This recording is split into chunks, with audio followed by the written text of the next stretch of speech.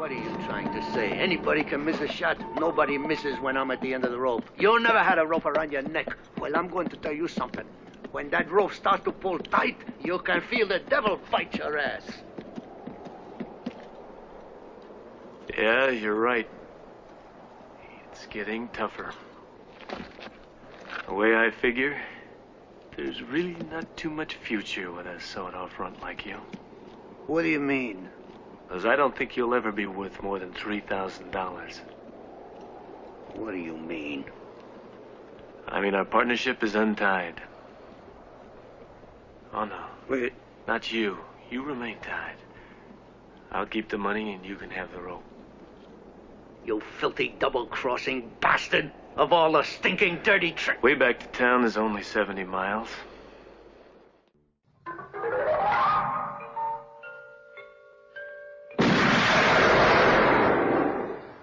Do you expect me to talk?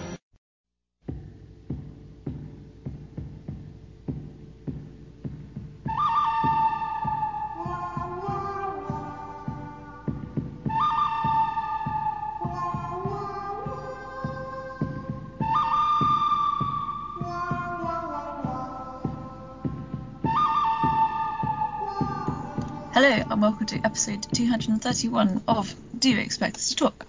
I'm Becca and this time locked in a deadly Mexican standoff with my co-hosts Chris Byrne and Dave Bond. How are you guys? Right, so does that mean we're all going to shoot at each other or we're all going to shoot all over No, that wasn't. Hold that thought. Good evening, folks.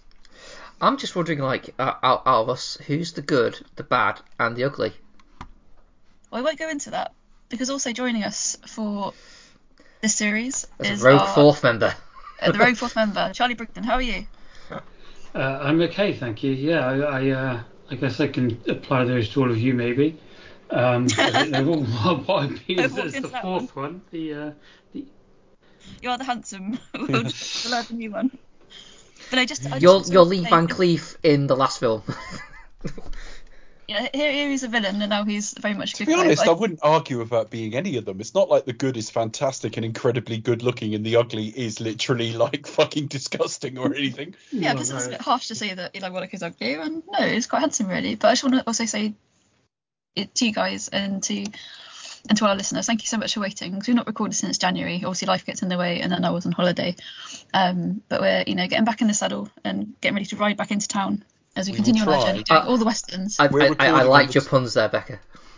We're recording on the 25th. I'll try and get this, if Chris can get the notes done. I'll try and get this out by. I won't be edit it for a couple of days, but I'll try and get it out within the calendar month of February, just for the sake of not making people miss a complete month. No, so we've got a week left, so no, but I can hold my hand up and say, I apologise for that, just because I went away for a couple of days, but I've had this week off. So, that is some epic attempting to shift blame onto yourself. We haven't recorded in 8 weeks, and because I've been away for a couple of days. How does that suddenly become? Sorry about that, everybody, but I've taken some time off. Yeah, 2 days. I was sick pretty much from Christmas to early February. Yeah. So we've all had the lurgy going around, haven't we? I've had cold and one thing another and bronchitis, and we've all just been full of lurg. There's a lot of lure going around, so it's not very nice at the moment.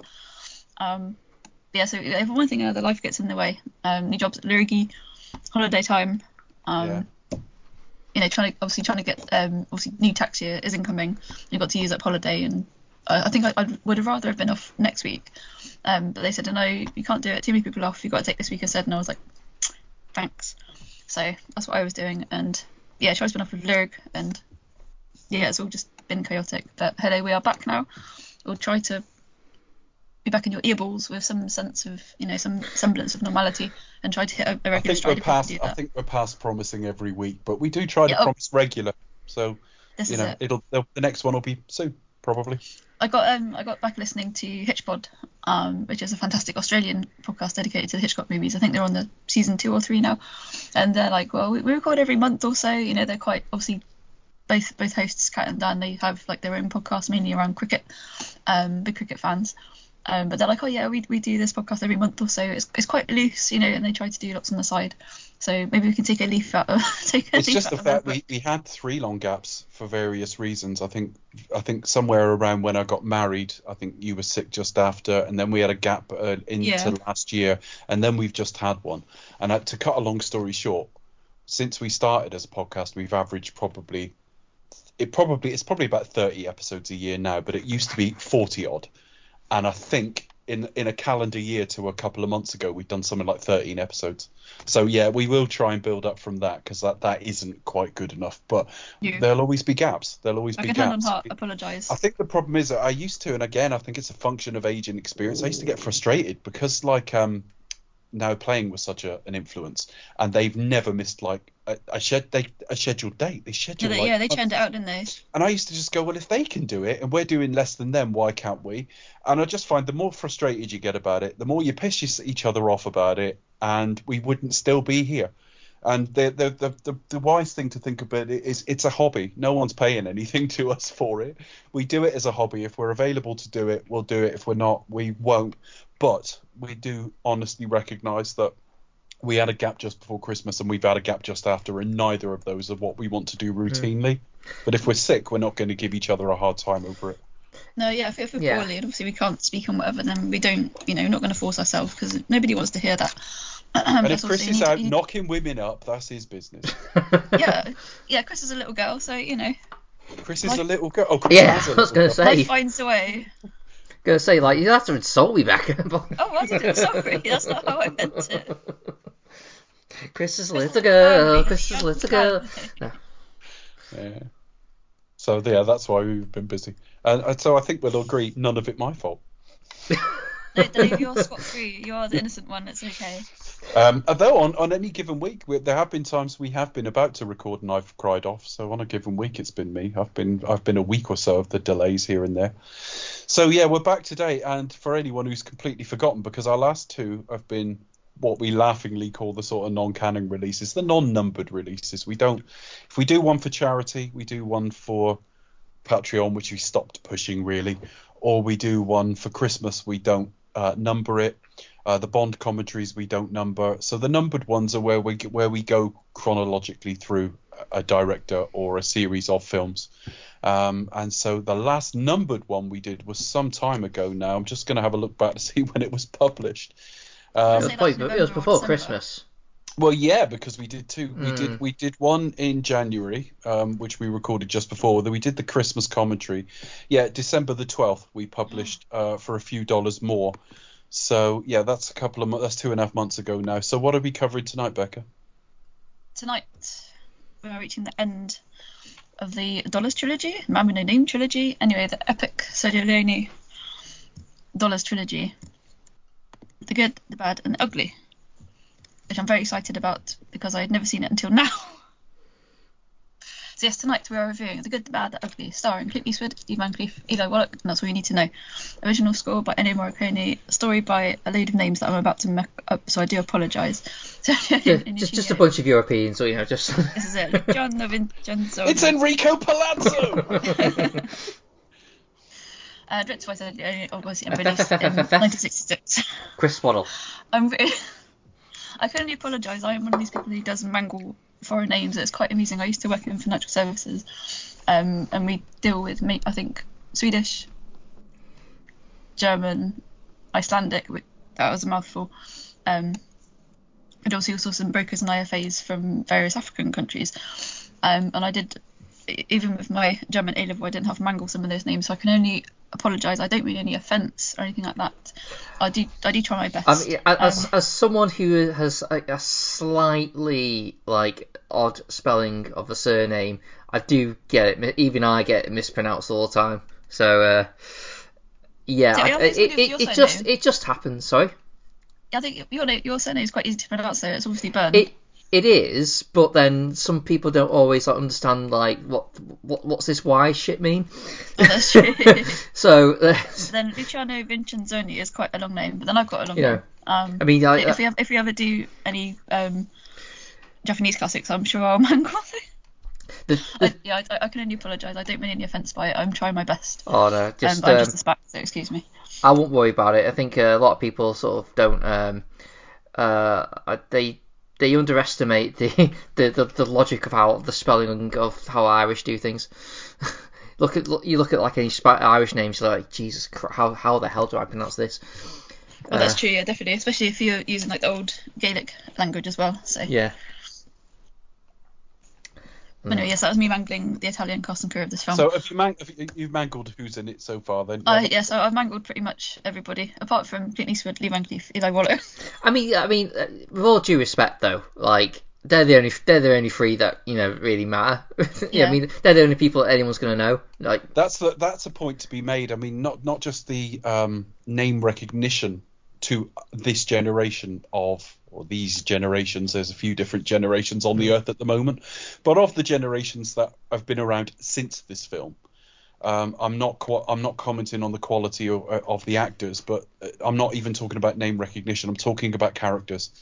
I'm talking about the fact that there was a recognizable lead villain in both of the first two Dollars films, and I would say it's less so the case here. It's more shades of grey between, and it is part of that whole circle of. I mean, we're coming to it in the superhero genre at the moment now that we're almost reaching the parody stage, and it sort of comes after that deconstruction phase, and we're right in that at the moment. We've had the Lantern Jaw Westerns heroes, and now we've got basically The Good, the Bad, and the Ugly is almost a parody name in itself. I don't know if it's coming out the other end now, aren't we? None of those people are exclusively any of one of those three things. Yeah, that's it. Yeah, so, especially it's like the Van Cleef character. You'll see this is because this film is kind of like a prequel almost. Correct me if I'm wrong.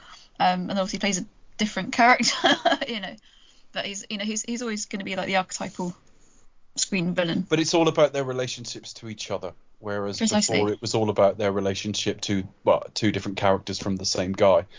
So they're full on deconstructing the Western here, much as he will in his next entry and the one we do in a few weeks' time.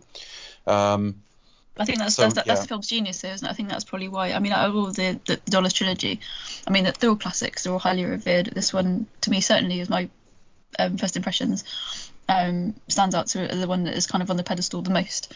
And is always lauded as the classic. And if you want to get into spaghetti westerns, this is where you start. Certainly with this trilogy, definitely. And the fact that it does deconstruct in that way, and why it casts such a long shadow, not just in the western genre, but drama, and obviously we just read to the likes of Tarantino, is to see why it's lasted through the decades as an absolute stone cold classic. Yeah, I mean, the funny thing with Tarantino, and I don't want to go into a big chat about Tarantino, but I think it's clear from this series we did on him 3 or 4 years ago now, that I'm very much a fan with, I wouldn't even say reservations, but I certainly had some negative things to say about him. But overall, I think most of his films are extremely good, and I think he's very good. But in much the same way as he'll talk about potential future projects that you can take with a pinch of salt because they'll never happen. How many years was he talking about the Vega brothers? It'll obviously never happen now because we're both too old. But then it was Kill Bill 3, and then it was I might do this and I might do that and I might do the other, and at one point it was even Star Trek. That would have been a sequel to A Piece of the Action, which might have been interesting in its way. But the other thing he does is every time he talks about his favorite films, he names a different one. Now, I think that's a function of three things: memory, who he's talking to, and the fact that he knows so many films. I remember Martin Scorsese was once asked for his 10 favorite films, and he got to a list of 127 and had to stop. And he just said, "But there's so many movies." And so many great movies, and I think there's a little bit of that with Tarantino, but certainly at times he has named The Good, the Bad, and the Ugly, and it's been on home releases on the front cover as my favorite movie, Quentin Tarantino. So definitely he has named it at times. All the kind of various. Like Kill Bill. All the kind of Western infused films that he's made, we can certainly see. But his characters are the same. They're never good or all bad. If you pick possibly his worst character in terms of being absolutely psychotic, you would possibly throw, not necessarily, but you could make an argument for Mr. Blonde. Yeah, but definitely. he's the most loyal of all of them. Honor amongst thieves. Did years in prison and didn't rat out the two that had put him there. No, exactly. And it's the same here. And I did read earlier that which one of them is the bad and the ugly was swapped around in the theatrical trailer anyway. So I think it's that's much it, more, exactly. They can all apply to each other. They're all elements of each and every one. It's much more of a mood than anything else. Absolutely. Definitely. And that's the genius of the film for sure. So, well, you're the easy one here, Becca. Your first experience of this was today. Literally just today. Oh, no, obviously we planned to record it a while ago. So I did start to watch it, and I just kind of like got like the main beats and everything. I mean, like the credit sequence is surely one of the most famous in history. It's like three minutes long. It's just incredible. And like the opening 10 minutes is also quite iconic because there's no dialogue. But it's amazing to learn about how much like was improvised in this film as well, because I didn't have any knowledge of it. But yeah, it's one of those. I'm going to hold my hand up and say I'm that person in the team. A lot of these films I have not seen. I don't quite know what's happened. They've just fallen off my list. To be fair, Becca, I was just shocked to read James Mason as not appearing in this film. The reason being, we were talking about North by Northwest before we started recording, so we were talking about Hitchcock. So I've got the North by Northwest page open, and I was sat there looking at James Mason's name, thinking, where the fuck was he in this film? He's not in the film. And I was thinking, Philip Van Damme. Where do I know that name? Oh, yeah. Neither is Cary Grant. Neither is yeah, but my eyes were in line with his name, even though Cary Grant's right above it. Yeah. No, definitely. Yeah. That'd be quite interesting. Like actors appearing in other films. That's probably another chat for another day. Sorry, first viewing today. But yeah, first viewing was largely today, all the way through, all 3 hours of it. And it is an epic. Really, really enjoyed it. I'll definitely have to go back and watch it again to soak up all the little bits and pick up all the crumbs that I missed the first time round. Performance is spot on. Clint Eastwood, I think, has never been cooler. Maybe he's Dirty Harry, but he's just an icon. He's definitely iconic movie villain, especially here as well. Appreciate his role changes certainly in this trilogy. But again, he's kind of like another one of those characters whereby he'll be the same, but he may have a different name. Bobby Clint Eastwood is, assumes a Blondie character here today. But no, I really enjoyed it, and I can definitely see how and why it's remained so popular and endured throughout all the decades, and it remains iconic today. And I think it will shoot very highly quickly up to a list of favourite films ever. But yeah, how about you guys? He was known as George Kaplan. I shut the page, Dave. Jesus. Yeah. Actually, one thing I did. Yeah, I went to go see North by Northwest at the BFI, part of the 4K restoration for that anniversary screening. One thing that will stick with me is just how obviously Cary Grant, who's quite known for having like a really nice sort of like Hollywood tan, I just kind of felt like I wanted to give him like a coat of varnish or something. He just looked so, oh my gosh, like he was carved out of rich mahogany or something. I was like, oh my gosh. I don't know if that was just like the full page colour restoration. I feel the same every time I see, like, I so used to see Bob Monkhouse. It could be real tan, but it might not be. And you just think fantastic. You just imagine when they take their shirt off, the collar will be like filthy and stuff like that. Yeah, just like pretty spray tan. Yeah. But no, he looked very good. But I was just like, wow, he'd been quite a long time in that California sun. But no, he looked very sharp in that suit. And the crop duster scene, never looked better. I don't want to step on fun facts, but we may have mentioned in an earlier show. So he wore the same poncho in all three films, having not washed it or changed it or anything. Oh, right. No, I'm sorry, Cary Grant. Yeah, no, Clint in this film I meant. But yeah, Cary Grant did not wear a duster in North by Northwest. It would have looked out of place at the United Nations. I think we did mention it, and it was a previous fun fact. I think he's worn the same, Cary Grant. Clint Eastwood's he's worn the same outfit, basically. He's worn the same poncho in all three films, and he didn't wash it in between, and so it must have stank. There's something so timeless, but on North by Northwest, the late 50s, early 60s, that American era with those suits, and they've always got a drink in their hand and things like that. It's kind of timeless. He's either smoking a cigar or got a glass or something in his hand. But the Mad Men evokes the same feeling. Yeah. Precisely. Well, I'm looking forward to. Obviously, we're big Hitchcock fans here as well. This is just a slight diversion, but we'll get back onto the westerns in a minute. Yeah. But I just had to say I'm really looking forward to discussing Hitch. I know it's not, it's quite passé these days and not very trendy at all. Touch it. But I'm a big fan. Unlike the deeply fashionable Dollars trilogy. Yeah, this is it. Precisely. Well, we've got new westerns, neo westerns. We kind of come out the other side. Going to sort of like new westerns being made now. Quite popular. So yeah, I think it's as fresh as any genre really. That was my first experience of this film and indeed this trilogy. Certainly tonight. And I'm glad to have got that ticked off my list. But it's certainly one that I'll revisit because it's just one that is so wide-ranging and so classic, and the bit of stand-up. It sounds like someone's got the Sollozzo scene going on in the background. The Godfather when Michael's about to shoot Sollozzo in the throat. Oh, yeah. Sorry about that. Train is screeching. It's probably my house because we've got it's a really old 30-year-old house. All right. And our water pipes are a bit dodgy, so I do apologise. I'll mute the microphone. All right, sorry, go on. No, that's it. I'm done. I'll pass you over to, I don't know. Let's put Charlie on the spot. What was your first experience of this film? How'd you get on with it? Over to you. I've seen it lots of times. I think I can't remember the first time I saw it. I think I was looking up earlier. It was on the Movie Jones season that I used to watch back in 1988, so I could have picked it up there. But yeah, I mean, it's a masterpiece. It's like Dave said, it's a really interesting kind of change from the first two films, where it's much kind of morally grey, and even Clint Eastwood, the good, is a wanker. Really, they're all bastards, and they're all kind of double cheating each other out and trying to get the money and whatever for themselves. And they're happy to do some pretty nasty things to get it.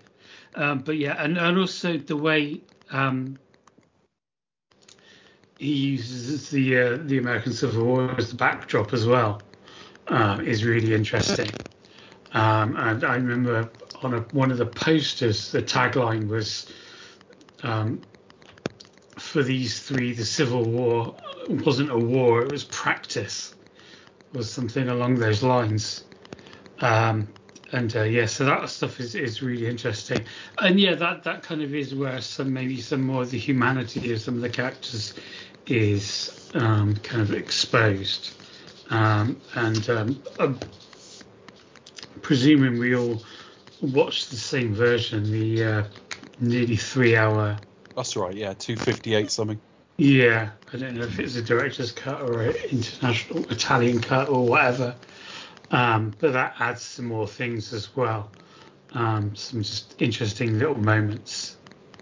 Broadly speaking, and we'll see this with Once Upon a Time in the West, the newer versions were the intended versions. They tended to be hacked for international markets. And you see that with other spaghetti western directors. I won't go into it now, but both myself and Charlie have covered various home releases where they'll send you the theatrical version butchered in the same way as the sort of Wicker Man is butchered, in that it's perfectly watchable cut, but for whatever reason they've decided to trim 15 minutes out of it. Yeah, I mean, I don't know how essential the deleted scenes were, but they're good character bits. So, and it doesn't really matter. What's like 20 minutes between friends in a film like this? Obviously, Morricone's score is amazing, especially the ending cues with the Ecstasy of Gold and the trio at the cemetery. Didn't that feel so grand? Yeah, absolutely, yeah. And I don't know if Tarantino used part of. I think he might have used part of Ecstasy of Gold in one of his films as well.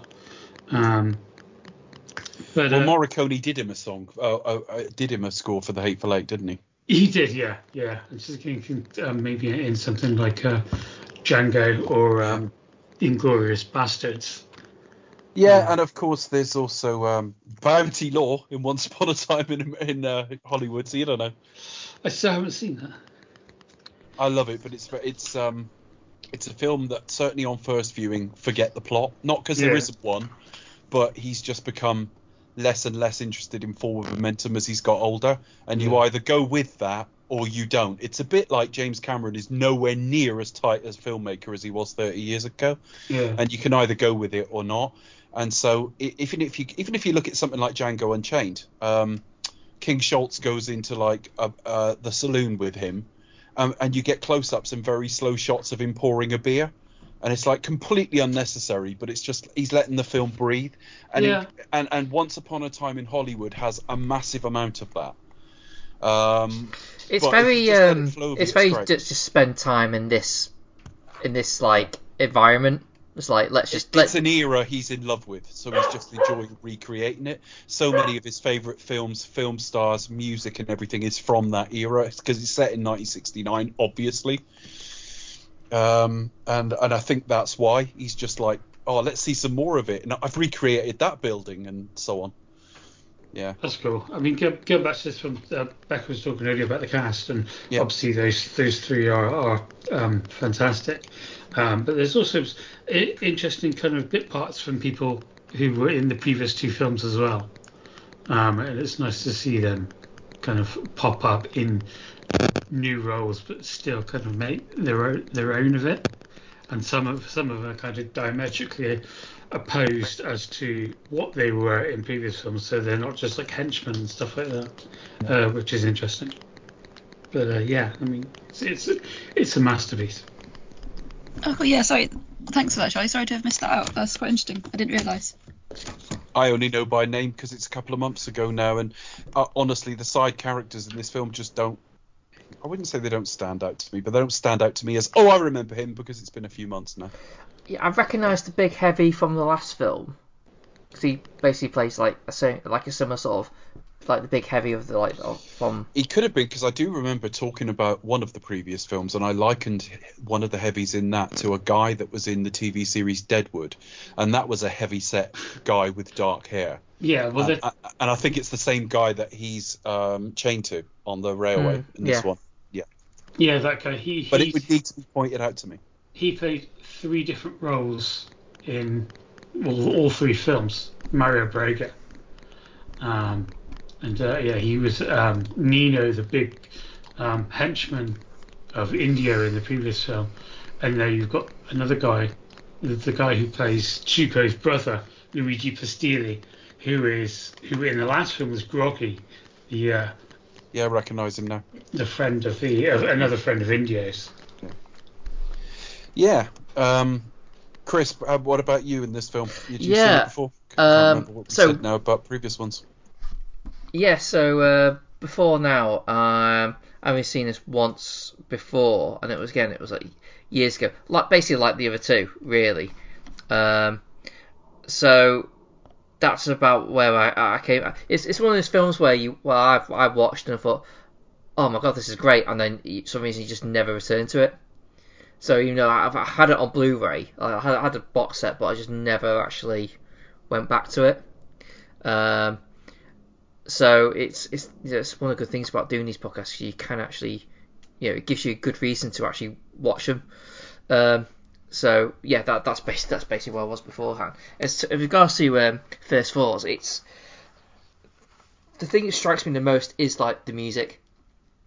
And like the music itself is just like iconic, even if you don't realise that it's from Good, the Bad, the Ugly. I mean, a lot of people think they're wah, wah, but it's like everything else is sort of that's instantly recognisable and epic, as you said. What struck me as interesting is like, despite this being like the quintessential Western title Western, but if you ask people, name me a Western, Good, the Bad, the Ugly would be like one of them of popular answers. Yes. And it's very like not like most Westerns. Like it's not your stereotypical. Well, I mean, at times it doesn't even resemble. Like most of the time, it doesn't even resemble a Western. Because a lot of it's set at the back of the Civil War. There's there's a lot of stuff going on. You basically got these 3 characters and they're chasing gold. Usually it's like the Western's almost set like it was like in a small town somewhere. There's a sheriff and all these kind of tropes. This has none of that, and it doesn't. and in a way, it doesn't sort of feel like your stereotypical Western. And that's one of the things that struck me the most about it, is that it just feels like a very different beast altogether. That it's like you wouldn't necessarily sort of, when you think of like, oh, I'm going to sit down and watch a Western, I wouldn't necessarily think about watching The Good, the Bad, the Ugly. I'd watch it on it for its own terms, rather, if that makes sense. It makes sense to me. I mean, it's funny, it's a 3-hour film, but if you think back to For a Few Dollars More, we actually see them pick up their bounties. Whereas here we don't, because it's not important and we got quite a lot to get through. That said, we don't get through it particularly fast. I mean, nobody speaks for about, I think Lee Van Cleef is the first to speak, and it's either just before or just on 10 minutes into the film. The sort of first act explaining how Clint and Eli work together doesn't end until about half an hour into the film. I mean, it really does take its time actually setting its scenes. And we have a long time with them sort of one deserts the other, and then them getting dehydrated and getting somewhere else takes a long time. So it's quite languid, but it doesn't throw in a lot of superfluous stuff. It just tells us what it needs to tell us. It just doesn't hurry about doing it. So we don't really meet many sheriffs or anything like that. We are not focused on one guy's interaction with the town, as we get in a lot of these films, but even something as late as Unforgiven, where it's either the town's perspective on somebody coming into town or somebody's perspective on going into a town. It's one extreme or the other, and it's neither here. I mean, it's not even set in one place for that. It's I mean, it's a more expensive film. It's double the price of last week's and 6 times the price of for the first film. Its take at the box office significantly higher than either. Different writers again. Agents is what are they called again? Agent Scarpelli, who tended to write a lot of comedies.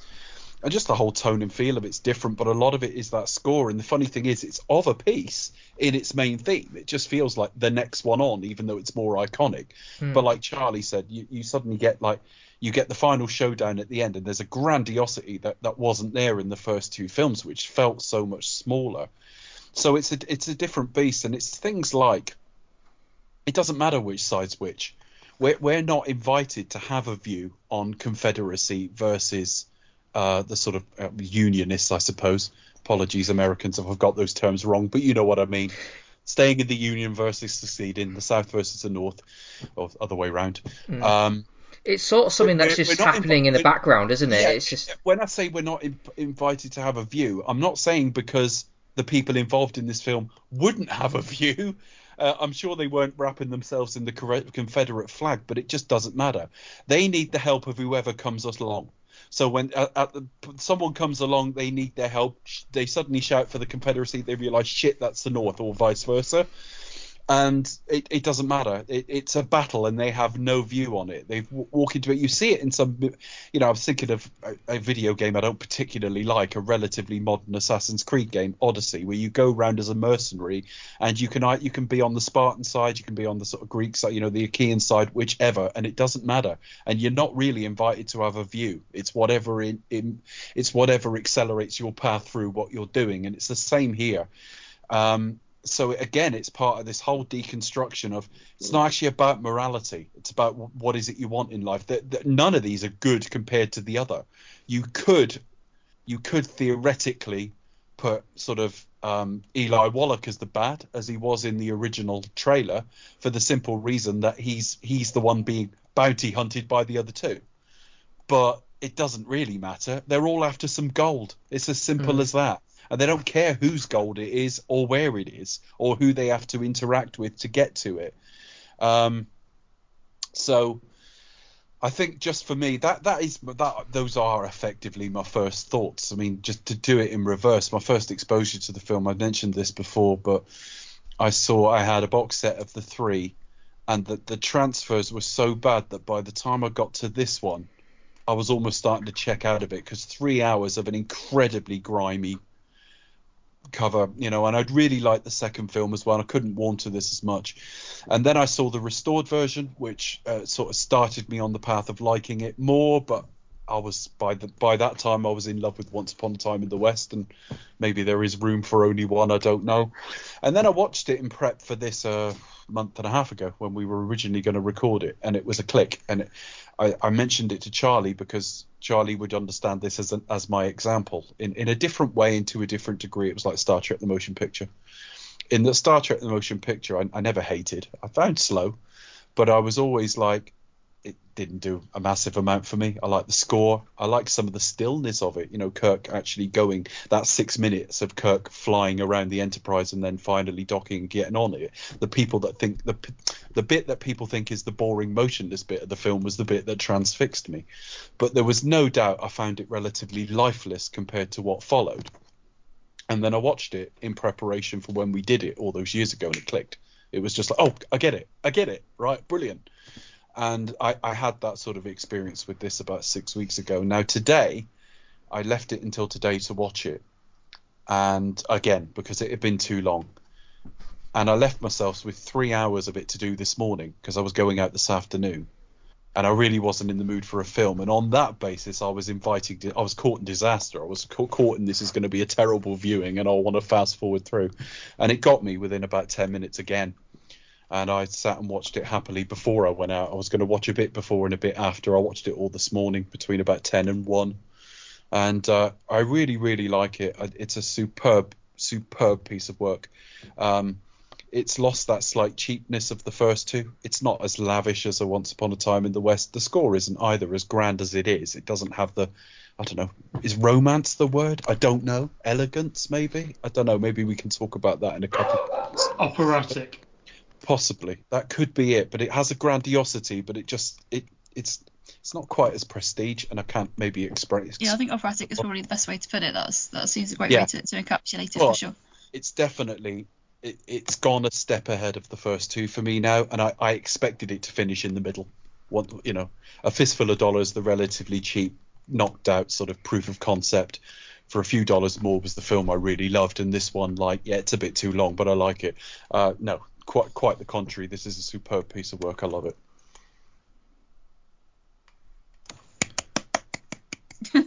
Well, standing ovation.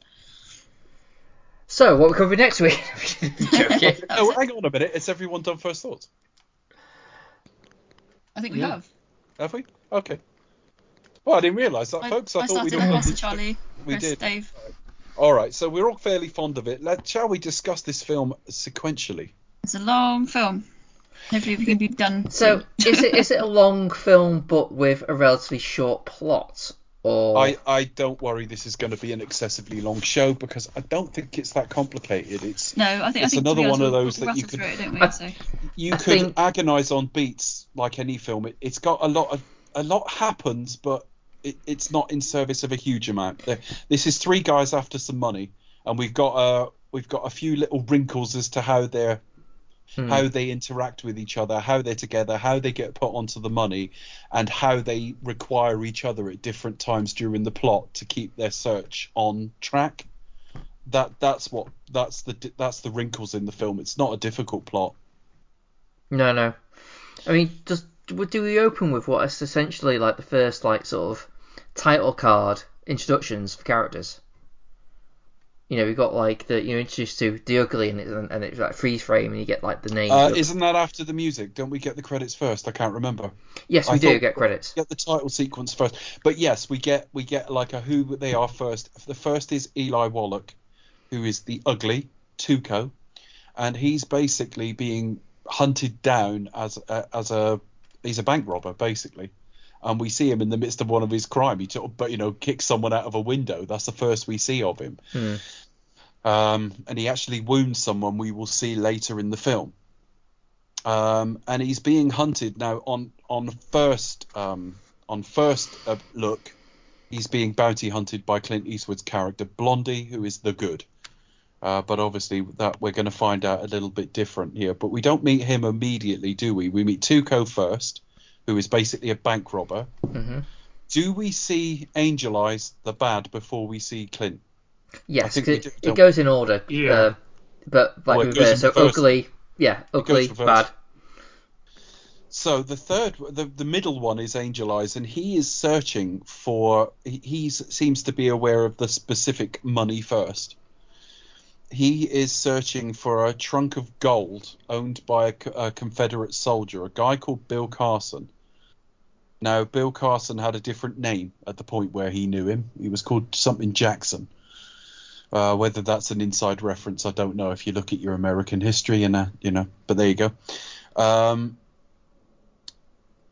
this is where I don't know if they're talking. I don't know if the amounts of money in this film are translated to sort of more modern amounts, so they mean something to an audience, because it's worth about $200,000, which seems absurd for 1800 and something. But I suppose if they were chasing $4.50, that might be a bit underwhelming. Yeah, I mean, I've always thought that because these movies with these like sort of bounties, and you're thinking like, hang on, like, does anyone actually have that? Does that amount of money exist back then? I don't know, but it always reminds me of Austin Powers. I want $100 million, Yeah. and they fall about laughing. Yeah, just an It's obscenely large that amount sort of of money. money doesn't exist in the world. But No. it's like this, yeah. If you think about it, like someone's like even got like $500, like most people would like back then would like, well, I'll retire to like a big massive house somewhere, and like Yeah, that was a lot of money back then, I'm sure. You've only got to go to How much would it be today? our grandparents' generation. They're like, if they bought houses, they bought their first house for £650 or something. yeah. Bargain. These days it's unheard of. But yeah, like how much would it be like in today's money? I'm sort I of. don't know. But then we looked at George Bailey in It's a Wonderful Life when he offers him $20,000, and we did like that. We looked it up, and it was like 700,000 or something. It was ridiculous. All right, so things inflate at different rates anyway, But anyway, okay, so he's interrogating somebody to find this guy because he knows of this money. And basically, he ends up killing the guy, having found out his name. He's now a guy called Bill Stevens, and he kills him and his boss. And he's basically off now looking for this Bill Carson character. Yeah. Yeah. Yep. Yeah. We have the the long drawn out the opening kind of reminded me of The Searchers. Well, his introduction, not the opening really, but like with him like sort of stood in the doorway. There was a little bit of The Searchers in there, I thought, but yeah, very different to how he was last episode. Lee Van Keith. A little bit. The last film he reminded me of his turn in Sabata, a bit more of the gentleman killer. There's less of it here. But that's just choices, in design and all the rest of it.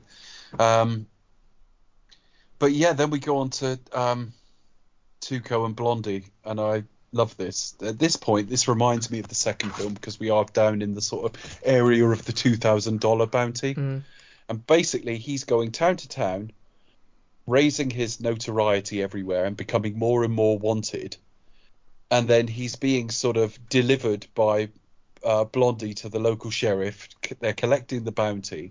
And then as he's about to be hanged, Blondie will be somewhere out in the hills and he'll shoot the rope and then they'll escape. And they're just repeating this in every town. And I really love this. And it was the first thing I remembered about this film, that they kept pulling this trick. And this, it takes half an hour for all of what we've just said to play out. But as with the previous film, we've just had like perfect introduction to the three of them. That tells us everything we need to know about them. There's a very much like a love-hate relationship between these two. Probably more hate, but well, they need to. Obviously, Tuco is a fairly accomplished thief, and he's got a hint of brutality about him. He's quite happy to run in and rough up places, whereas Clint is more from distance and an excellent shot. So their skill sets complement each other. But then it ends up with Blondie gets fed up with him and just leaves him in the desert. So where do we go from there?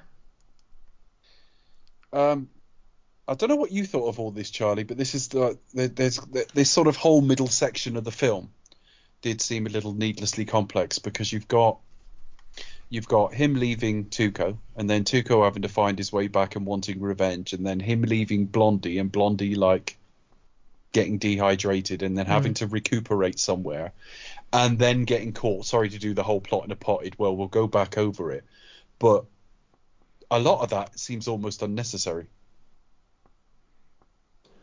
Yeah, I know what you mean. It's kind of It's enjoyable. yeah. I guess it's more a character thing, and it's because again, it kind of shows some of the kind of Civil War backdrop as well, but also that Tuco isn't just the kind of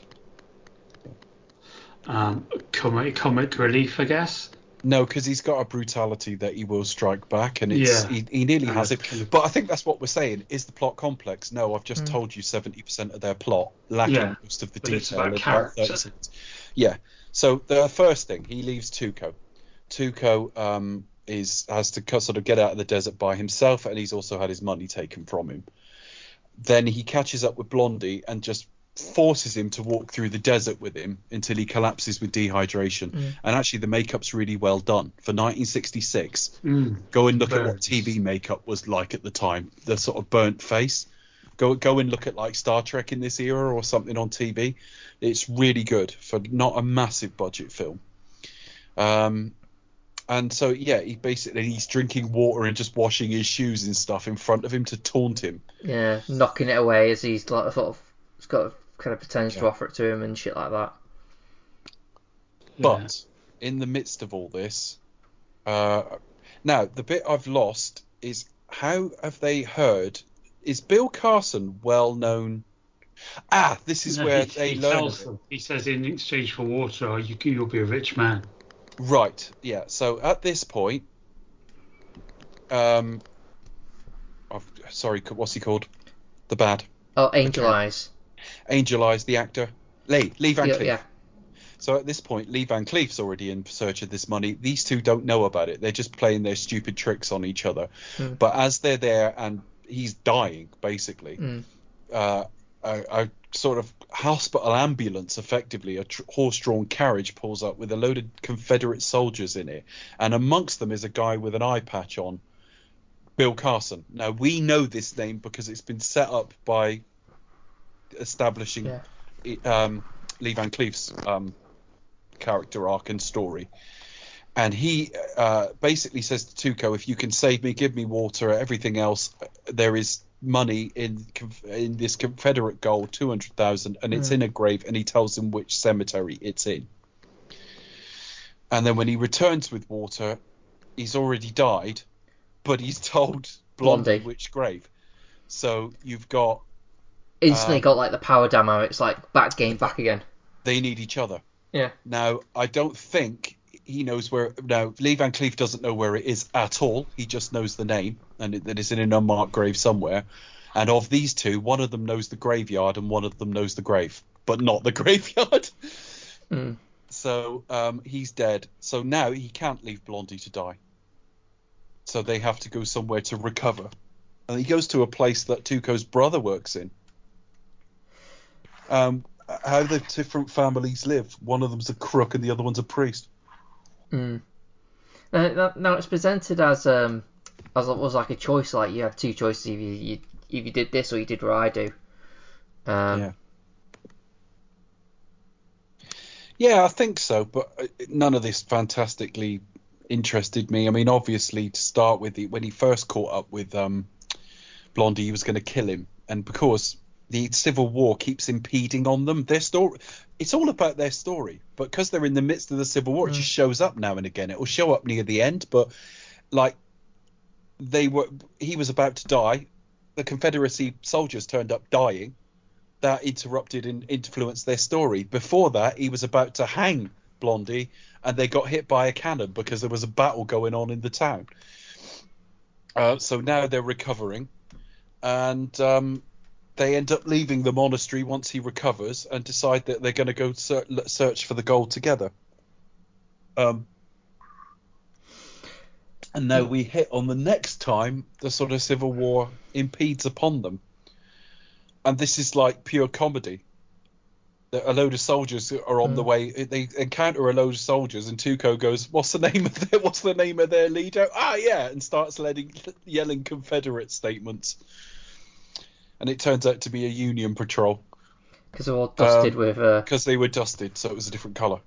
And they I end thought up that scene was really clever. The reveal of that was really good. He kept on saying, "Oh yeah, down with Lee, down with General Grant, rah rah," and then they sort of dust themselves off. Which and one like, is it, what, Lee? Yeah. What did you say? You know? Mhm. I think that's really cleverly done. It's kind of, obviously there are some really sort of quite heavy moments, and this film is quite brutally violent. You know, as common in these films. But I think it was good to have. You know, it's a masterstroke, but you definitely need to have that kind of real comedic light relief kind of moment, and like, oh bugger, you know. I found that quite amusing. But yeah, it's just one of the things you think, you know, they're sort of making all these. If I had to have one complaint with it, it would just be from a pacing perspective. It seems like we've gone from Clint incapacitated and having to recover, and it almost doesn't matter if it's a prison or a hospital. Do you know what I mean? It really doesn't matter which it is. He's out of commission. It just sort of drag out a little bit. I would agree. And then they get out of there and they're locked up again straight away. They might as well have broken out of a prison into a prison. Yeah, it's a bit from kind of, you know, from one to the other, really, isn't it? I would kind of agree. But I think it's a nice moment where it just allows that kind of sequence to break up a little bit. But I think that reveal is done quite well, I think. I just thought I'd pop up and say hello. Hello. And then so basically they're in prison, and this is, Charlie, you tweeted on this earlier. This is probably the most brutal section of the film. Yeah, tell us about this one. It took me by surprise because the film's been largely funny so far. So you've got Angel Eyes. Because I was always confused by this as a kid, whether or not he was a Confederate officer or whether he was just pretending to be one.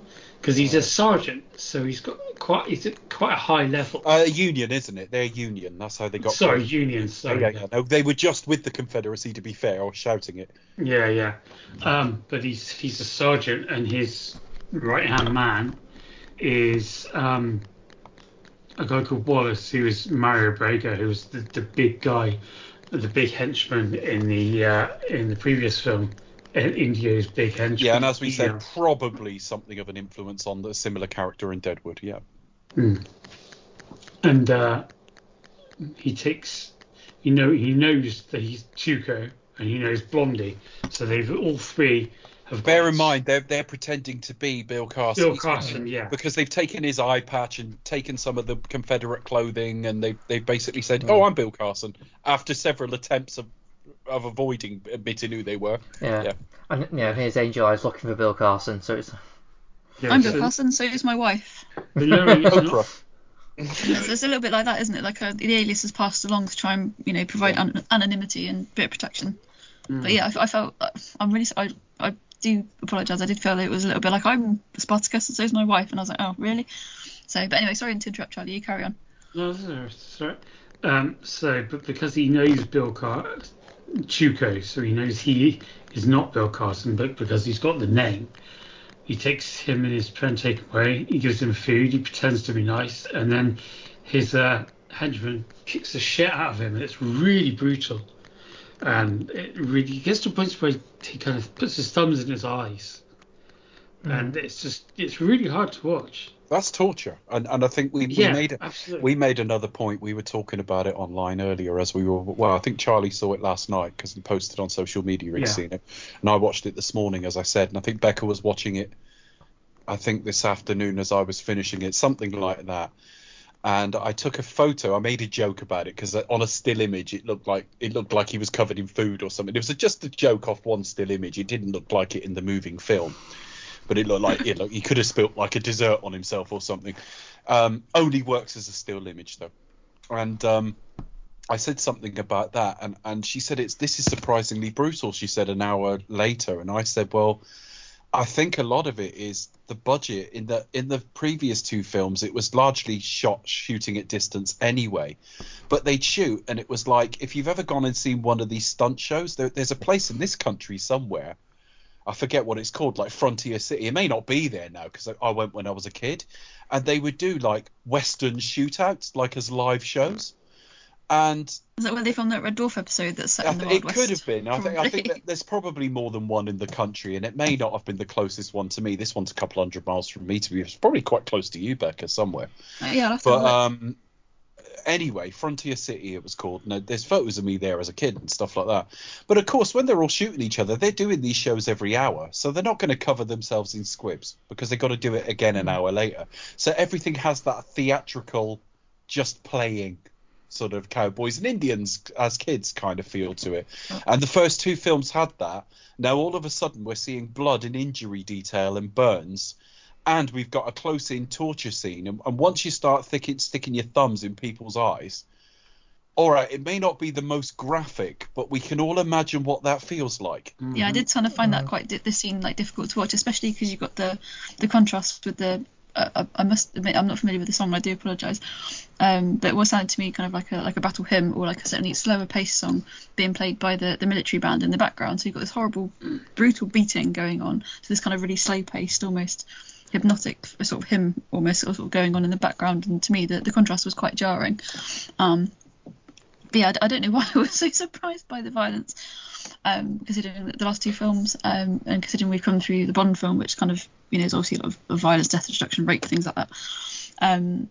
It's quite interesting doing some research about this film, but I keep wanting to say Ally Wallach, but it's not him. Lee Van Cleef. There was an interview, and apparently he said what sort of few principles that he had, especially as a movie villain. In his films, he wouldn't slap women or, you know, hit sort of female actresses. Any sort of, you know, female cast members that he was acting opposite. Who said that? Sorry. Lee Van Cleef, I believe. Okay, But basically, so he wouldn't sort of hit women and he wouldn't kick dogs as well. So no animal cruelty, and no slapping the ladies around.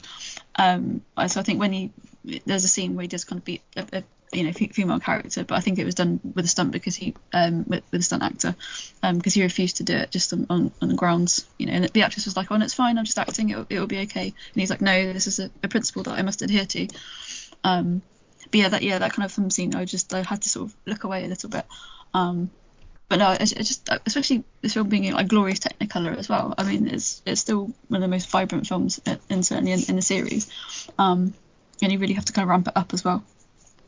Especially, you know, coming through the Tarantino films that we did, it still quite surprised me with the violence of it. But it's done, you know. Yeah, but really I didn't do a time check, but in Europe, it must have been after the 90-minute mark. It must have been. I can't remember now. But when you think of the flow of what happens in this film, we must be either approaching or in the second half of the film, and it's the first time we've seen violence like that. Yeah, so it's quite stand shocking, out really, more. The film wasn't doing that close-in hand-to-hand violence. It wasn't. No, but you see obviously, like, you know, dead bodies, and you see obviously a lot of shooting, and like there's a scene where he basically shoots. I would characterize it more that what you had more in this film than the previous two films was a sense of threat and peril. Yeah. So and lots of red paint. So they were hanging from ropes, and you're like, will he shoot it in time? And you could almost feel yourself getting out of breath watching it and choking, and the sweat and all that sort of thing. And the bit where he's about to kill, and then of course Clint gets like badly burnt on the face and dehydrated, and it's all much more visceral than the first two films, but it's not disturbing in the same way. I would say like that the biggest takeaway from this film is certainly all the costumes and the makeup as well. It's and it's one of those things where, like, if you start to realise those sort of things, it takes you out of the film. But I think for me, just gives you a greater appreciation of it as well. The fact that it is kind of shown in more detail. There is injury detail. There is a lot more blood than what we've seen. A lot of the films that we've covered previously on this series have been quite cartoony, like the Bond films, for example. Or unless we do things like any sort of like body horror or stuff like that, I probably won't be around for. That, you know, is kind of more graphic. I'm always impressed by how, you know, the sort of the hair and makeup and sort of step up to really provide that kind of more realistic, to show the horrors of the war, of the US Civil War as well. So that's something I didn't even mention, unfortunately, being an American history studies graduate. So I'm a bit ashamed at that. So it's quite interesting to kind of just show the horrors of war as well, and show like the violence of it and the futility of it, really. Yeah, absolutely. And again, it's just, the Civil War is just the backdrop, isn't it? I mean, they managed to get themselves out of this. How did they escape? I can't remember. So Angel Eyes is torturing Tuco, and Tuco doesn't give him the name, or does he? Yeah, Tuco gives him the name of the cemetery in the end. Right. Yeah, but he says he's with Blondie, and Angel Eyes knows that Blondie won't talk. Right. So it's Because now he knows he'll die anyway. we're now at the point they all need each other. Yeah. Okay. Yeah. So and then they go and like sort of they don't necessarily kill Tuco there and then, but they basically sort of chain they chain to be sent to be executed. Or sent somewhere, like, in a Confederate jail, so he's like out of the way. Yeah. That's why he's like chained up to the guy and he ends up escaping. Yeah. Again, even that's a brutal scene to just run over by a train and have gone by then. But yeah. Okay. So we're now at the point where they know the cemetery and the grave between them, and so they've all got to get there together, and of course there's a pitched Civil War battle on the bridge, over which the other side is the cemetery they need to get to. So then we've got. Am I jumping too far ahead to say we've now at a point where they need to blow this bridge? Well, there's a bit where so Angel Eyes is with Blondie, although reluctantly, though like it reveals that Angel Eyes has like a bunch of guys with him. Yeah. Yes. Which I'm assuming he's planning on killing. Yes, he is. He's waiting till the second he gets the information that he can use, and then he can kill him off. No, but his other mates though, like the yeah. But and while Tuco is chasing up with them because they kind of know where they're going. Again, this is like there's other little bits. So like one of the guys at the beginning who tries to kill Tuco or tries to capture Tuco, sneaks up on him while he's in the bath, and he shoots him. That's where you have like they rips off Die. Well, this is what Die Hard ripped off. Back like to the start of the film, and it's also reminding you of the perils in. There's Yeah. people chasing him for everywhere. He's robbed banks everywhere. He's pissed people off everywhere. And he's hurt people everywhere as well. So there's quite a long list of people after him. And so there's that, but Blondie, there's a bit of a sort of shootout with Blondie and the other guys. Yeah. Which does feel a bit padding, but all right. Like we need a body count. Yeah, cause then that's when like Tuco and Blondie get back together again. Yeah, okay. So then we go to the sort of pitch battle in the bridge. And have you got this in your fun facts, Becca, this bridge? My fun facts actually contain no bridge facts. Ah, right. Well, this bridge... So I thought we might discuss it. I've got a potential controversial fact. They blew the bridge, but it was a miscommunication over the radios. So it got blown without the cameras rolling. Oh. So the guy who gave the order to blow it, or appeared to, got fired. And then they all agreed to sort of get it rebuilt on the basis that guy got... Yeah, so they built it and blew it twice, this bridge. Again, this bit of the film feels slightly busy work. The key point is they do get across to the cemetery. And again, they're double-crossing each other left, right and centre. Tuco thinks he's got the right name, the name of Arch Stanton, so he goes running across to try to find it. He's having cannon shot at him by Clint. That's quite a tense scene, though, I think, isn't it? When he's kind of he does a loop, where he appears to do a loop. He's searching out for the gravestone, and the fact that he sort of can't find it immediately, and he's sort of running here, there, and everywhere. I kind of feel like we're kind of getting lost with him. I know that's really stupid, but I kind of feel like we're sort of trying to hunt it down with him, and we're trying to think where is it, in that desperation. Also, whilst he's having pot shots taken at him, so it's a very tense scene for sure. The gist is they get there first, or as he gets there to start digging up the grave, Clint gets to him and sort of has a gun at him, orders him to dig, and then Lee Van Cleef has got a gun to him. So the three of them are there, and when he digs it up, it's just a body that's not there, so he doesn't have the name. And then we're right at the end now. Clint says he writes it on a rock. He says, I'll write the name of the person whose grave it is, and put it in the middle of this quite conveniently placed place to have a duel in the middle of this big sort of circle that they can have a duel in. Circle with no graves. Yeah, just in the middle of the graveyard, no graves, just in case the dead want to have a duel. And he writes the name, and then we have the duel. And what do we want to say about this, really? It's very standard for these types of films. We do see these across all the Morricone, all the Leone films with the Morricone score. Is this kind of where it comes from, though? It's one of those scenes. It's again, it's iconic. I use that term quite a lot, so I'm sorry. But it's iconic, and it's become a kind of a trope, isn't it? Is this kind of where it got started? Is this where we see it first? Does anybody know? Charlie, you know westerns better than me. I'm not sure, to be honest. I mean, yeah, I think probably this is probably one of the most famous kind of scenes for it. I think the fact there's 3 of them. Yeah, I mean, the whole Mexican standoff thing was a real thing. Yeah. Oh, sure, no, definitely. But this is probably one of the most famous example of it.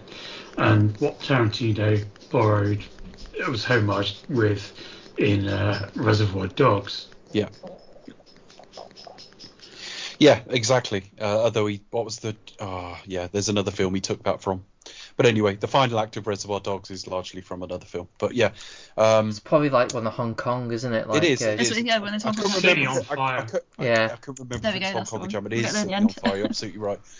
I couldn't remember if it was Hong Kong, Japan, or Korea. It's City on Fire, absolutely. And I will have said that at the time when we recorded it, but it's a few years ago now. If you think back to the first film, it was a shootout in the town. I think this sort of out of town, away from everyone else, possibly. It's more the fact that it's a Mexican standoff. They could all point at each other and all kill each other at the same time, as it turns out. Clint is pointing at Lee, shoots him, gets his shot off first. Lee is pointing at Clint, so obviously he's in no danger, and Tuco's gun's been unloaded by Clint the night before without him knowing. So he's shot into a grave. I mean, it's poor formal to check, isn't it, before you go. I mean, that could have gone horribly wrong. Where like as they're squared up, he's looking at going, hang on, I've got no fucking bullets here. Or Tuco noticed it half hour before and just reloaded his gun. Yeah. Yeah. But yeah, there you go. So there's just the 2 of them left. And this is always the bit I didn't quite understand, because when I first watched this film, I know it sounds daft because it's in a lot of shots, but probably it was at the end of 3 hours and I didn't have the greatest viewing on the very first time. I don't think I appreciated he left Tuco with money. So I'm like, why are you threatening to hang him and all that? You've left him with his share. So basically, he hangs him, leaves him standing on the top of a gravestone with his share of the money, and disappears off. And then just before he's about to fall off this grave and hang himself, Blondie shoots him from distance and then just rides off into the sunset. We always say rides off into the sunset. We've got no proof the sun's about to set, but there you go. I don't understand this hanging in business. Is it just to basically say stay away from me? Is it to stop him trying to steal Clint's share so they carry on forever? Well, the whole running through the whole film. I think we've probably glossed over it a bit. Is the kind of subplot of these 2 getting one up on each other? Yeah. And where it's come with, you can see kind of also the kind of elements of what would eventually become the buddy comedy. Yeah, and I do wonder if it's a good way to sign off, because they've literally been stealing from each other or putting themselves in situations where one could die. Yeah. Whereas here, he's released him, he's got money. He hasn't got a ride, admittedly, so I don't know quite how that works. But I suppose it's a way to say, I won in the end, let's leave it there. Exactly, and he is supposed to be the good in inverted commas. But because it was previously when Blondie and Angel Eyes were in the town. Tuco, after Tuco shot that guy, he turned up and got the one up on Blondie with that great scene where you hear them, where he hears the spurs. Yeah. And again, it's the sound there with the marching band outside, and he's loading his gun with all his bullets, and then he hears the spurs of all the men outside his hotel room. And again, that's something that's been in so many films since. And I think a lot of what I like about westerns are the sounds. You know, the walking on wooden planks, the spurs, the sort of guns being cocked, horses, coofs, all that sort of thing. And I think the soundscapes of the sort of spaghetti westerns uniformly are a little less clean, and I like it. I like it as a result. So yeah, that's really our plot. Lee Van Cleef killed off, and Tuco sort of split in with half of the money each, but the sort of the good Blondie having the sort of one up on the situation. Yeah, I think also with Blondie being the good, I think he's the one out of the three who displays the most humanity. I think that kind of happens as the film progresses. So, like, you know, obviously going through all the war, particularly the thing at the bridge, he says a line that says like basically how like just complete just waste of men, like of life this is. Yeah. I forget what the line is particularly, but then there's the bit afterwards where he offers where he just comes across just a dying soldier. I forget whether it's Confederate or I not. know, and he gives him when they get into the graveyard, and he gives him his cheroot to smoke, and he dies within seconds. I think that is a byproduct as well of not making a judgment on which side is which. It doesn't really matter. It's just senseless death that they're just strolling through. Because because of kind of, again, maybe glossed over it a bit, but when they go to the prison camp or the base where the bridge is, they ask the I suppose is the Confederacy there, where they say, "What are you doing here?" And Tuco, before Blondie gets there, I think Tuco says, "We came to enlist." And then there's a captain there, and he's drinking, and I think it's the closest thing Leone gets to kind of really moralizing about the war, about the kind of senselessness of all the death in the war as well. And it's the captain. I'm pretty sure it is the captain that you see dying. Yeah. Later absolutely. Because it's one of the things he says. He says like, "Oh, I'd blow that whole thing up," you know.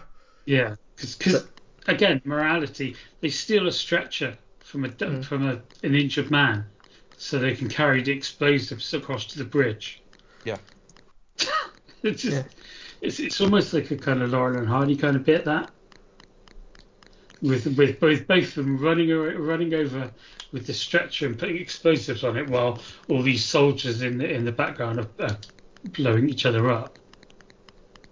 Yeah. I mean, it's played completely straight, but this film is inadvertently, well, not inadvertently, by design, it's very funny in places. It's absurd, yeah, absolutely. There's an absurdity to it. Exactly that.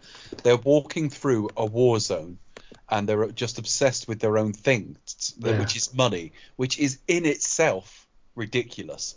I mean, they're watching blokes race into each other and slaughter, and they're thinking, yeah, we ought to bomb that bridge because we need to get over there.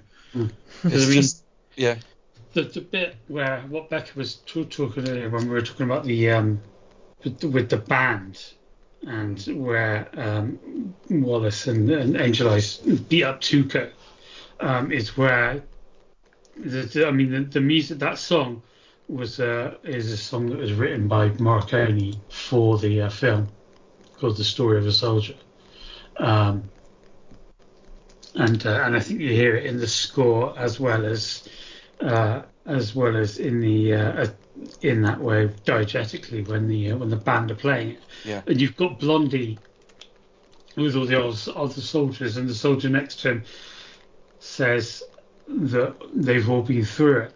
So while they're being they're kicking the shit out of Tuco because he wants them to talk, it also underlines Angel Eyes' brutality because this is something he does anyway.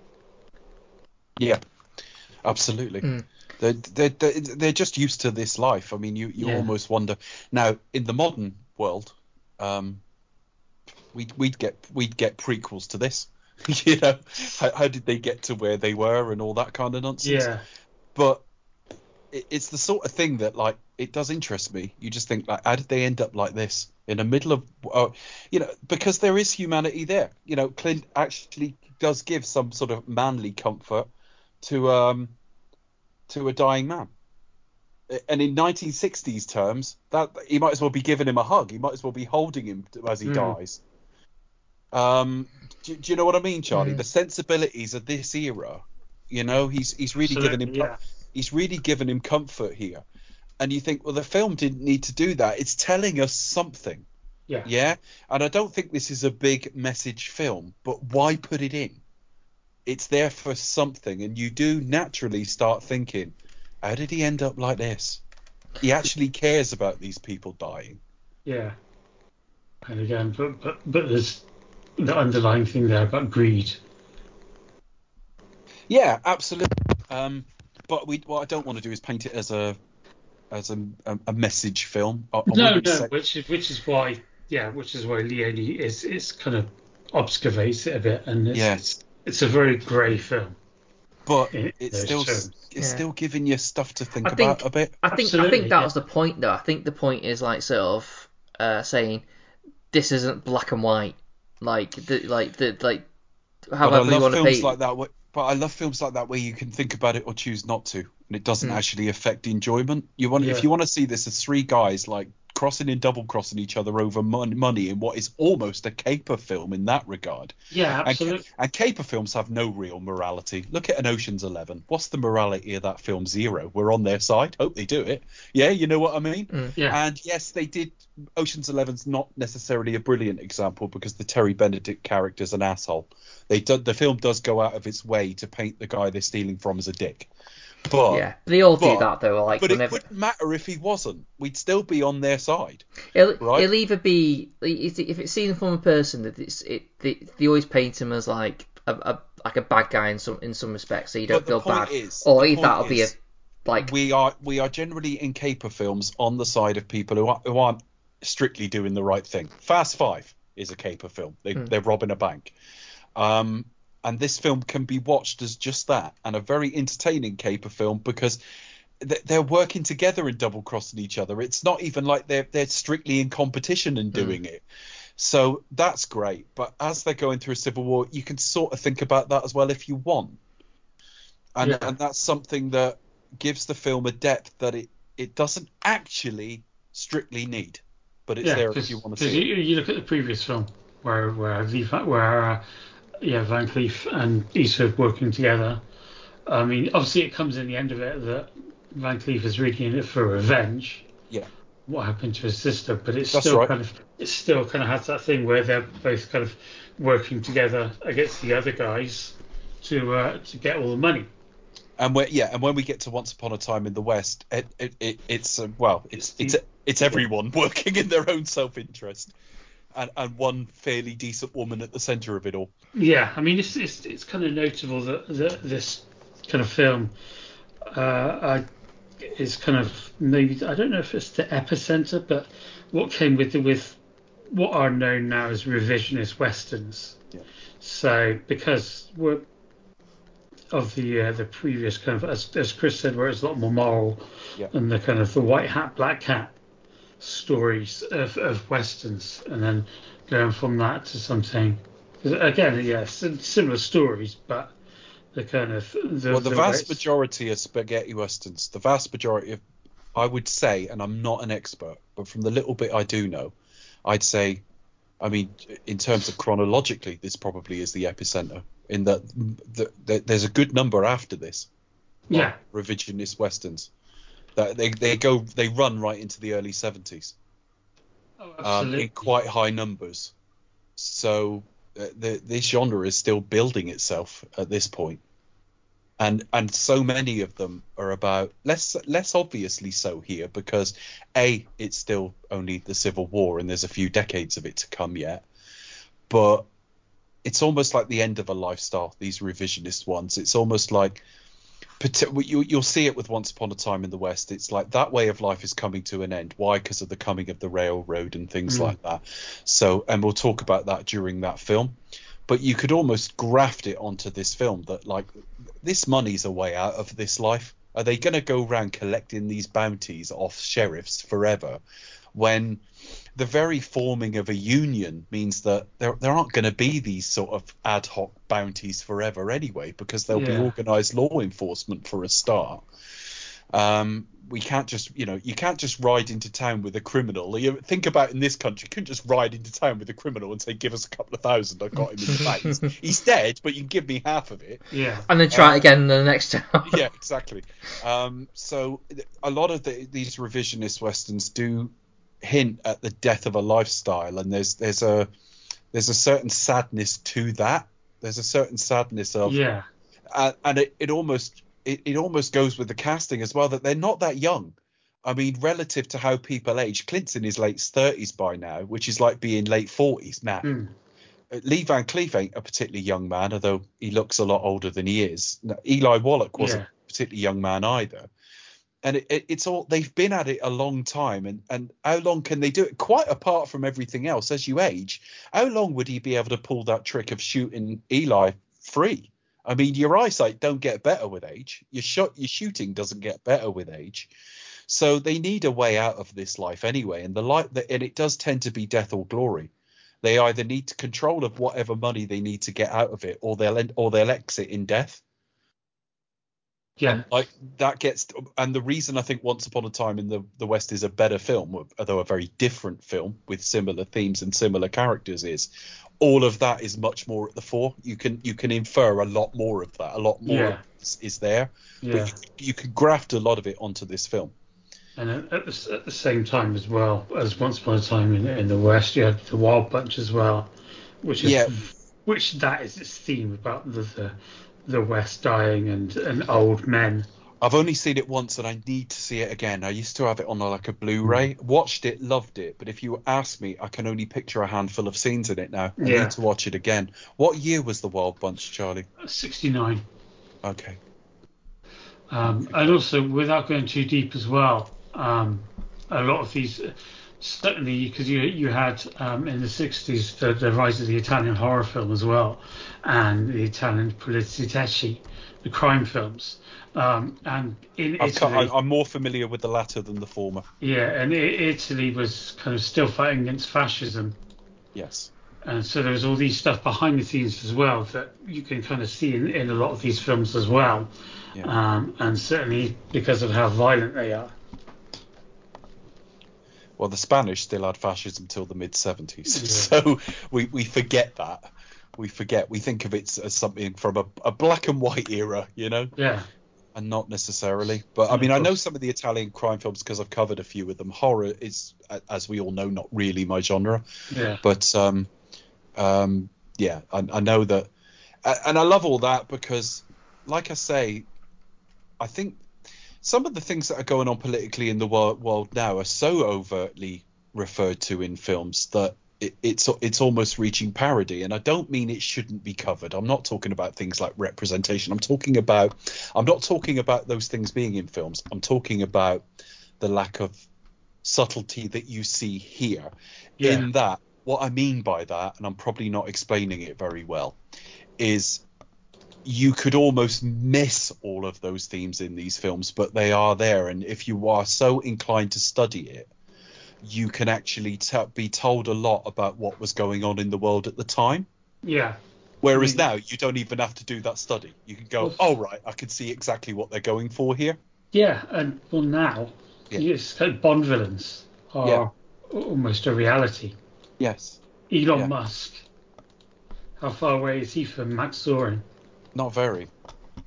Well, we'll see if he ends up blowing up Silicon Valley. Yeah, I was going to say it's probably only a matter of time. So he does something like that. Let's hijacks a rocket, Yeah, I mean, his first tweet tomorrow morning. I've just done. Is he hanging out with Grace Jones? Like, was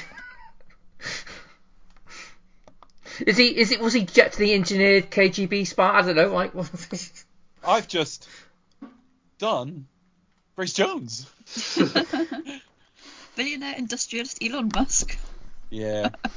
I mean, but As far as we're concerned, he's perfectly legitimate. Yeah, I mean, I covered a few sort of these Italian 70s crime films recently, and you naturally go and sort of start reading about them, and it's going, well, this reflected that was going on at the time in the country, and even censorship standards. I mean, you go and cover some silent film, and you go, fuck me, this is quite adult, and you go, most of the stuff I watched had Hays Code.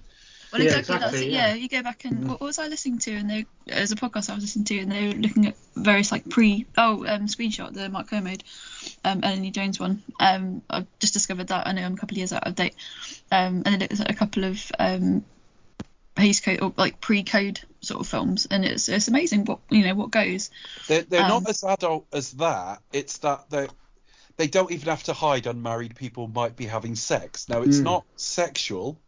But it's the very fact you're seeing it in a film that predates an era where they couldn't even imply it. Well, exactly. Yeah, it's crazy, isn't it? Definitely. Yeah. And especially some of these films as well. Like, I mean, the level of violence in this film, for example, is perhaps maybe they couldn't show it in America at the time, but because it was made, in Europe. I think that's why, like Jellynet, for example, gained a bit more traction because it kind of made outside. I don't think we didn't have. I think the first topless woman in a film post sort of the Hays Code was The Lovers, 1958.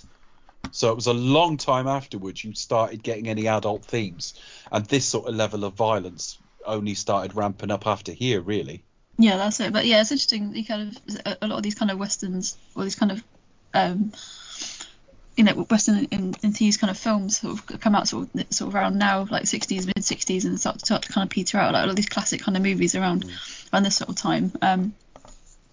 And certainly, it's used more as as an allegory of what was going on in the time, as you say, with fascism in Europe and Nazism and that sort of thing as well. So I think that's a really interesting point.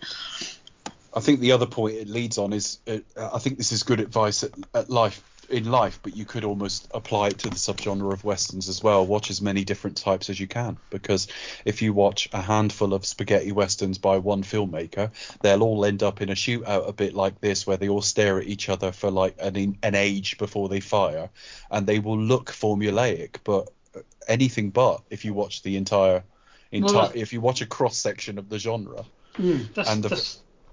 Sorry, go on. Go on, no, that's it. It's just that's the thing with the kind of so many genre films. Like, so you've got westerns and horrors and stuff, where because they're seen as a lesser kind of film, then people can sneak a lot more in.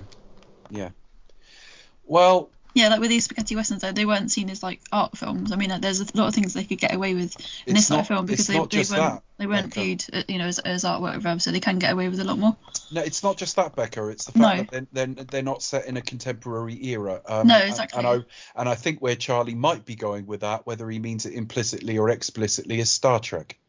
Yes. Star Trek made all sorts of comments on racism, sexism, and politics. It wasn't looked upon in that kind of way. If Star Trek had been, it wouldn't have been, because it wouldn't have been the format. If it's set in the modern day, they couldn't have got away with it. If it's set in the mid-60s on a naval ship, they would not have got away with a tenth of what they were trying to do. No, because it was set in outer space. They could have a naked green girl, Yeah. Well, it came the same year. Yeah, absolutely. In the same year as this film as well. Well, exactly. This is it. Because of the outlandish setting, because the outer space setting, they can push their boundaries a little bit more. I think, certainly with these genres, kind of like sci-fi or horror, anything that's outside the mainstream, you can afford to kind of test the limits a little bit more, be a bit more shocking, be a bit more outlandish, and trying to push your agenda through, should you have one. But no, I was just thinking, like, in terms of these spaghetti western films, because they weren't seen as high art. And obviously now they're revered as classics, but I think Ebert reviewed it quite poorly at the time, and the like as well, and it was kind of panned upon its release, but because it wasn't seen as high art. But I see what you mean, Charlie. Sorry about that. All of these things get to saturation point. Now, I forget who the hell I was listening to earlier, and they were talking about the stages of a genre. And how you set the rules, and then you go through this phase, and then you go through that phase, and the penultimate phase is deconstruction. The final phase is parody. And if you go and watch the newest Ant-Man film, they're slipping into parody. And I think that so westerns were always You going to could say die. remakes fit in there somewhere. They'll be just end up being like but remade. It isn't a strict rule anyway. It's only a theory. But the point I'm making is that if you follow, then this was late in the maturity cycle of westerns anyway. But part of the problem is if you watch the same type time and time again, they will start looking formulaic. But as we start talking about it and even expand it into talking about horror and crime and all the rest of it, all these themes and all the stories that you get in films can be attacked in so many different ways, and even in these films, and we'll cover a few in the coming weeks that are different, and some of them are covering the same themes but they're doing it in different ways. And it's but anyway, final thoughts on this from me. I think we've got a better one from Leone coming in a couple of weeks' time. I would put this top of the dollars trilogy now, though. I had a really, really good time with it. I almost think for the sake of its scale and themes, it needed to be 3 hours, but in terms of its scene breakdown, it didn't.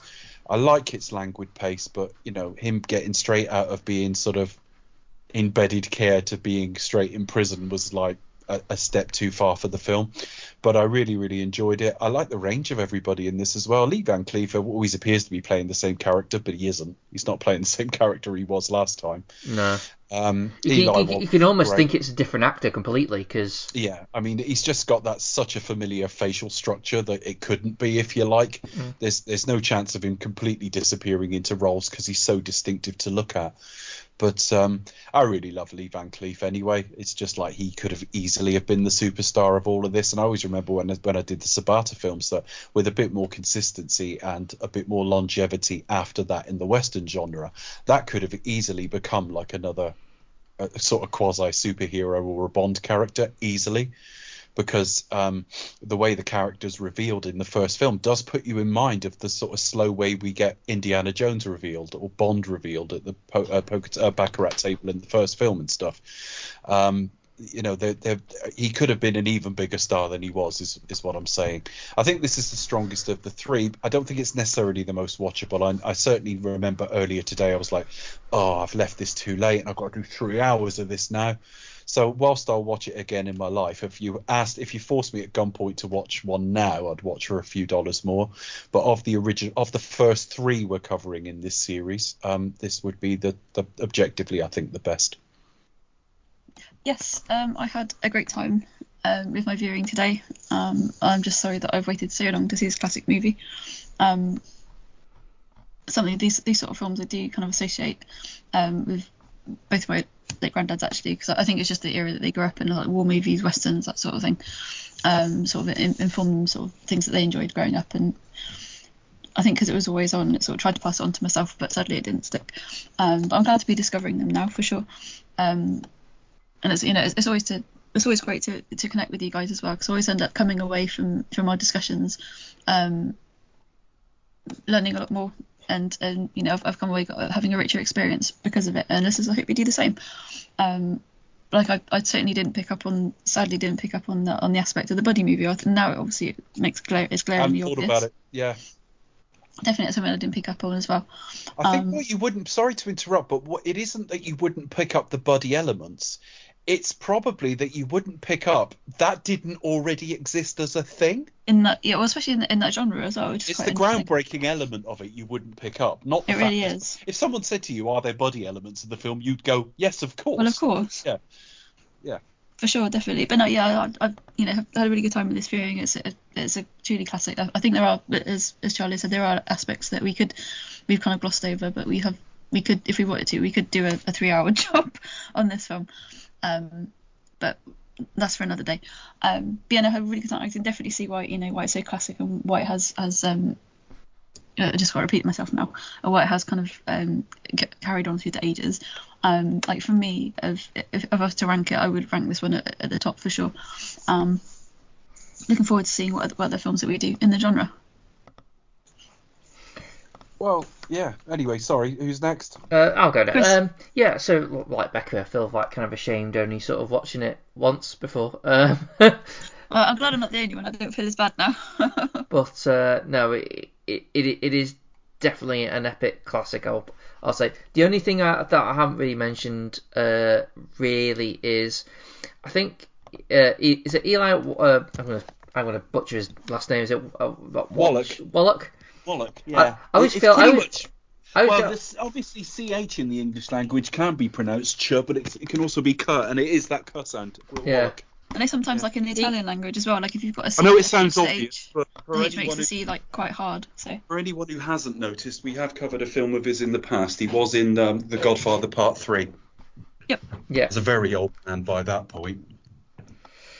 I think he kind of steals the show. I mean, he's very loud. Brilliant. It's the he's loudest. fantastic, isn't he? It's the loudest Yeah. of the three, which I think Yeah. is probably like the best description. Not that sounds demeaning in a way, but I don't mean it that way. Because But he's so vibrant and full of life. Do you know what? I wish I could watch this on the big screen just for him. Yeah. Because I mean, you know how I used to say, forget acting quality, but you know how I used to say things like, when you watch Samuel L. Jackson and that famous scene in Pulp Fiction, when you see it on the big screen, it metaphorically blows your hair back as you're watching it, because the screen presence is immense. He's the same in Jackie Brown, right? But not so much in other films, but certainly those. Jungle Fever to a degree. But Wallach, I would imagine, has that. I would imagine he just pins you to your seat the moment that you see him. because while he is like, he's not. He is the ugly. He's probably the more like complex of the two. Or sorry, of the three. Because he isn't particularly like a virtuous character in the slightest. But you do kind of root for it. You do have like, you understand him more. I think one of the things that that did stand out the three, he's the only one you kind of know. Like you know his backstory. He's the bravest and most and least skilled and most cowardly and most skilled at the same time. That's the fascinating thing. He's a skilled bank robber, right? Whether he's just doing that with brutality, he's pulled off a lot of robberies with a lot of people chasing him, and yet he's always at the mercy of Clint, right? Yeah. But so he's almost frightened of Clint, and yet he'll ride straight into a bunch of soldiers and trust himself to bullshit his way through it. Fascinating character. Yeah, I think because he's the one out of the three that you actually know the backstory of. The other three you don't. You don't really know where Blondie or the man with no name comes from. You don't really know where Angel Eyes really comes from, or why they are. But you understand. But that raises more questions than it answers, because we think, oh, he's just a wrong one, and then you meet his brother's a priest, and you're like, okay, well, that's not an answer to it then. Yeah, you kind of understand that it's like he's had a tough. He come from tough beginnings, and it's like, well, there's two ways out. Either you join the priesthood, or you go on the rob to sort of like to look after your family, and it's like, well, there it is. Do you know what I mean? It's like, even in the way, it's like, well, while his brother might seem more virtuous, it's, in a way, he did a more cowardly, more selfish act by going into priesthood. So it's not particularly sort of like cut and dry, well, as the movie would say, and I think that is probably the good, the bad, the ugly. Is that it's not the same with the characters. It's the way life is.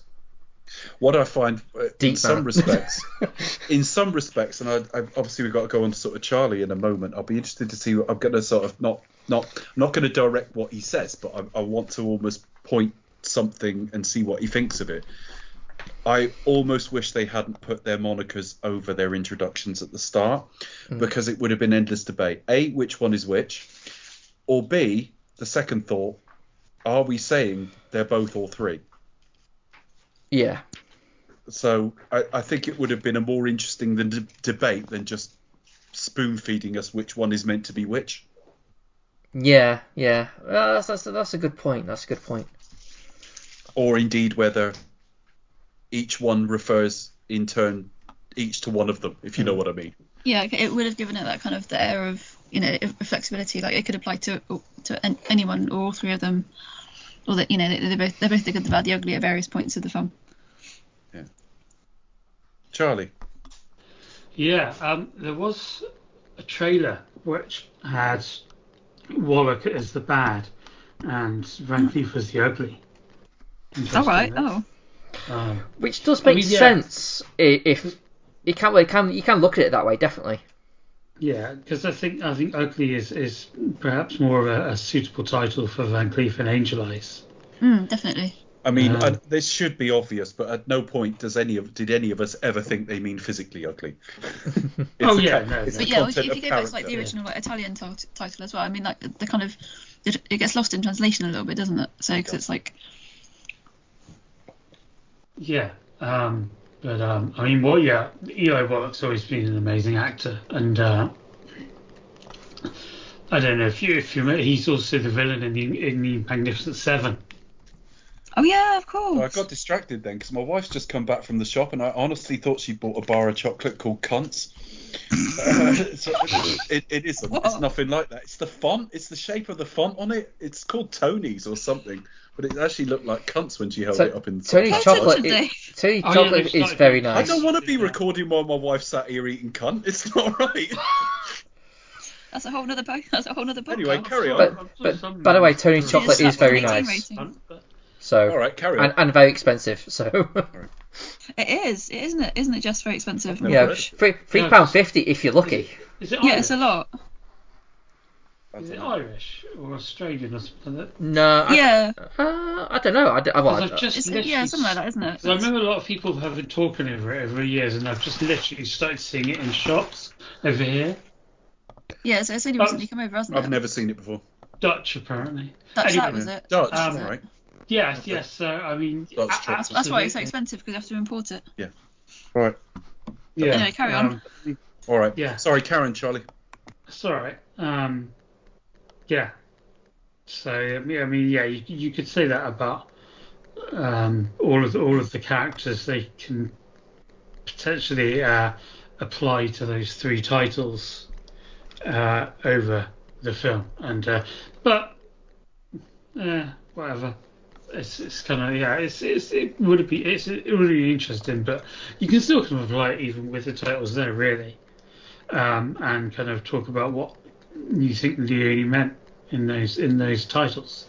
But I mean, yeah, the film's great. I mean, just pick up on something else as well is the music with kind of the main kind of theme, the just that little bit used where Eastwood it was a flute, with Van Cleef it was an ocarina, and then with Wallach it was people's voices. Uh-huh. So that tells me what an ocarina is, because I recognise the instrument that wasn't a flute, so that was that. Yeah, voices. Yeah, you're right. You're absolutely right. Never thought about it. Ocarina I associate with Zelda, with the Zelda game. Well, yeah, exactly. Ocarina of Time, yeah. Well, that's where my mind went as well. Didn't know what one was. I've never had Nintendo, so I've played it. If you heard of the Ocarina of Time, then you'll know. I've heard of it, but I've never had Nintendo, so I haven't played any of the Zelda games. Still get a Switch. There's still time. Yeah, get a Switch. Literally, it's the most beautiful game you will ever play. And apart from football. Yeah, so the musical identification was there, which is cool. There was also Morricone wrote a beautiful kind of theme that's very similar to what the Soldier Story song was, the melody of that, for kind of like the Civil War stuff, that was kind of almost like a lament, and kind of like what Eastwood was in about what a waste of all it was, and you kind of felt very much that was Leone's feeling on the things through the music that Morricone composed. Yeah, it's a great film. Again, I don't know if I prefer it to A Few Dollars More.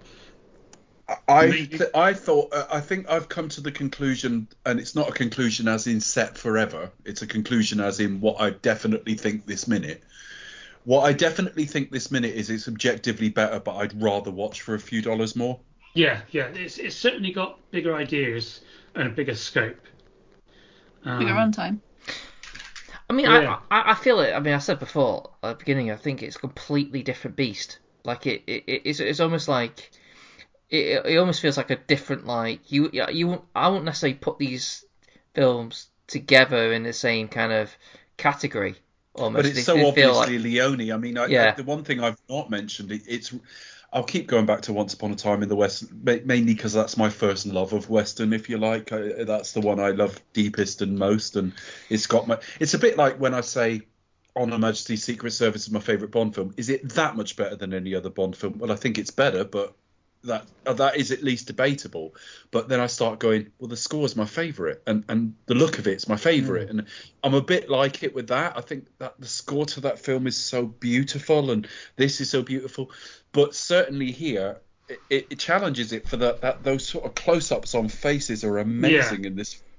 That is so obviously Leone, and like I was saying to Charlie, what's the filmmaker called, Charlie? I keep thinking Parolini, but that's Sabata. I've just done Run Man Run. What was the filmmaker? Salima, yeah. You notice it when you do a similar type of film, but it's not Leone. Yeah. You said, because that film's attractive, by the way. Run Man Run's an attractive film, but it doesn't have the face as a landscape. So when you suddenly see it with the guy chasing Eli Wallach at the start of the film, you're like, oh, it's Leone. You can't help but compare them. Yeah. It'd be interesting when you watch The Great Silence and you see Corbucci's style as well, which is amazing. And again, how would you do you want to talk about that next week?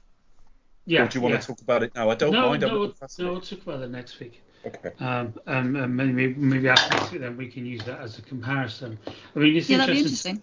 Interesting to watch the three films and see the way Leone kind of is constantly evolving his style. And yeah, when you watch Once Time in the West as well, like he's with a that's again, like he's all grown up, but it isn't just that. He's got the money as well by then. Yeah, and I certainly think that is the best of his spaghetti westerns. Yeah, I mean, this film is amazing. It's a bit like using that Bond example again. Imagine all Bond films. I mean, it wouldn't survive. All jokes about them being similar aside. Imagine every Bond film had literally the same plot. Right? Yeah, it wouldn't go very far, would it? Right. If they literally had the same plot, On Her Majesty's Secret Service would be my favourite because it's George. Because of the beautiful locations, because of the way it's shot, because of the sound, that sort of thing sets it apart for me. The film stock at the end of the 70s was so beautiful compared to the grainy stuff they used in the 80s. All of those factors, and I think that's one of the things with Once Upon a Time in the West. I can't remember whether it's objectively better. I think it is, because I think the story's a little bit cleverer and a little bit more multi-dimensional. Yeah. But it is still a bunch of morally grey people all kind of working against each other. But the score almost, well, I'll say this now. I don't know if I've ever said this on here. Chris and Becca will know because they were there. My wife walked down the aisle to me to Once Upon a Time in the West. Okay. Did you know that, Charlie? You did indeed. I think you mentioned it on the day. I don't think I did. The main theme for the film, which if I can, I'll get Chris to put it in the show notes, all right? I'll send it as a link to him in a minute. I'll send the actual version from the film, but she walked down the aisle to me to a piano version of it. Oh, wow. Very beautiful it was too. So the music, well, it was, I felt guilty afterwards because I was certainly not in charge. But the trouble is you suggest things and then your wife goes, that's a brilliant idea. And so it's your special day, she's agreed. It's for both of she's you. agreed, but you've chosen it. So, for example, she walked down the aisle to Once Upon a Time in the West. We signed the register to Rhapsody on a Theme of Paganini from Somewhere in Time. Yeah. And then we walked out to a piano version of All the Time in the World by Louis Armstrong. And they are so obviously my choices, it's untrue. I've seen Somewhere in Time now, by the way, Dave. I don't know if we did Star Wars. I know, Charlie. Yeah. Which one was it? Well, we did The Throne Room. I edited it. So. Did you? Oh, it was a recording. Yeah, it was part of the deal on mine. I'll sound such a fucking wanker saying this because it sounds like I'm made of money and I'm not. It was that I came into something from an air hunter and different things, but we had a pianist. And we had a pianist. So yeah, Yeah, but what did you, Chris? You had some music for your wedding. I can't remember now. It was Elvis. Oh yeah. Oh really? Oh wow. Yeah, it was and it was that and like an orchestra version of The Cure. Yeah, that's it. That's it. The throne room. Oh, sorry But I yeah, couldn't make it to your wedding, Chris. I feel bad. but yeah, basically, That's why you should back it up, chicken. I basically had two John Barrys and a Morricone. Well, no, that's not true. It were Paganini. They're absolutely on the theme of Paganini. Is not John Barry. It's just as cheesy as bollocks, but the score's amazing. Oh yeah, it's beautiful. I had to score my head off the entire time. I was like, oh. Because even the John Barry bits fit with that Paganini one. It's fantastic. But yeah. Yeah, and Christopher Reeve is fantastic in that film. No, but you can see why he made a good Superman, because no one does Ernest like him. Yeah. He could play anything, and you'd believe that he believes in it as much as anything. That, you know, he desperately wants to be there doing that role, and he cares. Whatever he does. Yeah. The thing is, just slightly on tangent. If you when you look at that, it's the Grand Hotel, Mackinac Island. It's Massachusetts or something. Mackinac right? Island. Is it? What do you say? I'm going on how it's spelled. Apologies, Americans, mispronouncing that. It's a bit I like. I can't pronounce any Italian names. Well, yeah, it's a bit like when Clinton first ran for president, and we all thought he was from Arkansas because that's how it was spelled. Yeah, because we don't know. We had to hear Arkansas said. But in the book, it's a different hotel. But if you look that book up, that hotel is also gorgeous. The difference is in the book, instead of going back to 1912, he goes back to 1896. And in the book, he has a brain tumor, so it could well be a delusion. The other thing is, do you remember we were talking about, when we talked about planes, trains, and automobiles, we talked about the guy that fell asleep on the plane with his head against Steve Martin, and it turned out to be Bill Irwin, who was an aged actor who was also in Star Trek The Next Generation and other things. He plays the older Arthur in that film. So remember when he goes back in time, there's a boy in the lobby playing with a ball. But when he goes there in the present day, which in the film is 1980, there's an old man who shows him around. That's Bill Irwin, Chris. Did you like it? Or even with the sort of Mills and Boone ending? Mills and Boone. No, I mean, well, funny enough, I kind of like that ending. It's just the way it was shot. It looked a bit, I don't know. Yeah, I mean, it can't be obviously kind of like went crazy, but at the end, you know, it's a bit weird. But him. Well, I think you have to say that, have to show that in some way, don't you? Christopher Plummer's great as well. Yeah. As the barrier. And the funny thing is, Charlie might know more about this than me, just because he knows more about scores than me. But if you go and buy the score to the film, it's only about 36 minutes long. And I don't know if that's because that's all the scoring that's on the film, or whether it's just what happens commercially with film scores. Well, they released an expanded version recently. Right. I'm just having a look on here.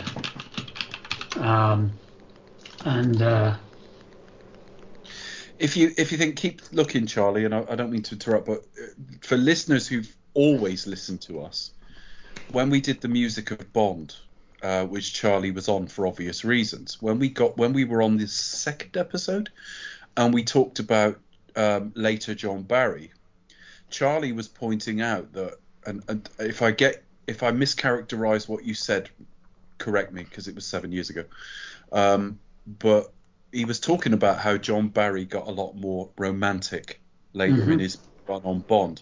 And if you listen to the Moonraker score, and people disregard Moonraker because they think it's cheesy in space and everything else, forget what you think of Moonraker. I don't think it's a high-ranking Bond film, but I think one thing is it sounds... Well, I think three things about Moonraker, basically at a headline level. If you take out the fact he goes to space and there's a double-taking pigeon, most of it plays as sensible as any other Bond film of that era.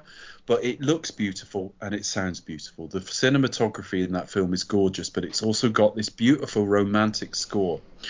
And that is that era of John Barry. Now, literally the following year, he did the score to Somewhere in Time. And either watch the film, Christopher Reeve and Jane Seymour, or at very least go on YouTube or Spotify or whatever and listen to the score. And the very first track and the very last track, which is a reprise of the first one, is effectively John Barry's main theme for the film. But something like track 6 or track 9, I forget whichever it is Rhapsody on a theme of Paganini, an old piece of classical music which is a major theme of the film. They fall in love over that piece of music, basically. And it all fits together incredibly well, and it's super romantic, and you can almost cry listening to it. Yeah. So they released an expanded version. So the kind of the actual score is about 44 minutes, but there's also kind of like music. It's not a super long film anyway. No, but there's also kind of like music, like alternate pieces and performances of Rhapsody on the theme of Paganini and stuff like that, and things for. So the actual disc is like 76 minutes long. Yeah, to give a clue to anyone who hasn't seen the film but has always followed our podcast, to give you an idea of like the thing that sets the plot in motion. If you think of Star Trek 4, in Star Trek 2, Bones had bought Shatner some glasses, and in Star Trek 4 he sells it in an antique shop, and he says, but Bones gave them to you, and he said, and he will again. Right, so it's like a perfect loop that somebody gives you something you gave them in the past, effectively, and that's like a major thing in Somewhere in Time. He falls in love in the past, basically. It's fantastic. Yeah, I love it. It's shot by the same guy who made Supergirl, Helen Slater's Supergirl. Are we done on Finding? Jaws 2, yeah. And Jaws 2. Jaws 2's all right though. Gino Swok, yeah. Jaws 2's all right. I mean, it's got a thankless task because it's following Jaws, but it's at least to Jaws what Superman 2 is to Superman, I'd say. Yeah. But we'll cover that one day with Charlie on it as well. Are we done with final thoughts, folks? Yeah, I think so. Okay. But I don't know about the facts though. I still feel kind of. I feel uninformed. I feel well informed on romantic John Barry music and Mills and Boon. But I feel less informed on whatever film we've just covered, because it's been ages ago we were talking about this. Which is it? Mills and Boon ending. I'm that ill-informed. I don't even know what film we're talking about. No, nor do I. It's a while ago. It's been about 7 years, hasn't it? Oh yeah, it's that good, bad, and weird or whatever.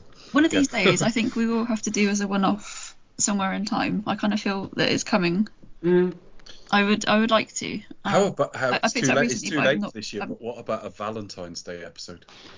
Yes, we can do it maybe next year. I think I follow Jane. A Valentine's Day commentary. Yeah.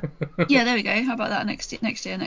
But yeah, I follow Jane Seymour on social media. And we could challenge our readers. Didn't they go back to their location last year? We could do it as a challenge. We could challenge our listeners to last as long in the bedroom as our commentary runs. Listen to us while you give your lady a special life.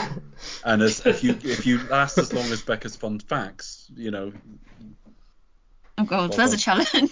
I mean, quite frankly, if your relationship lasts as long, to be honest, I think you've done well. Let's see if they can get through the trailer for the episode.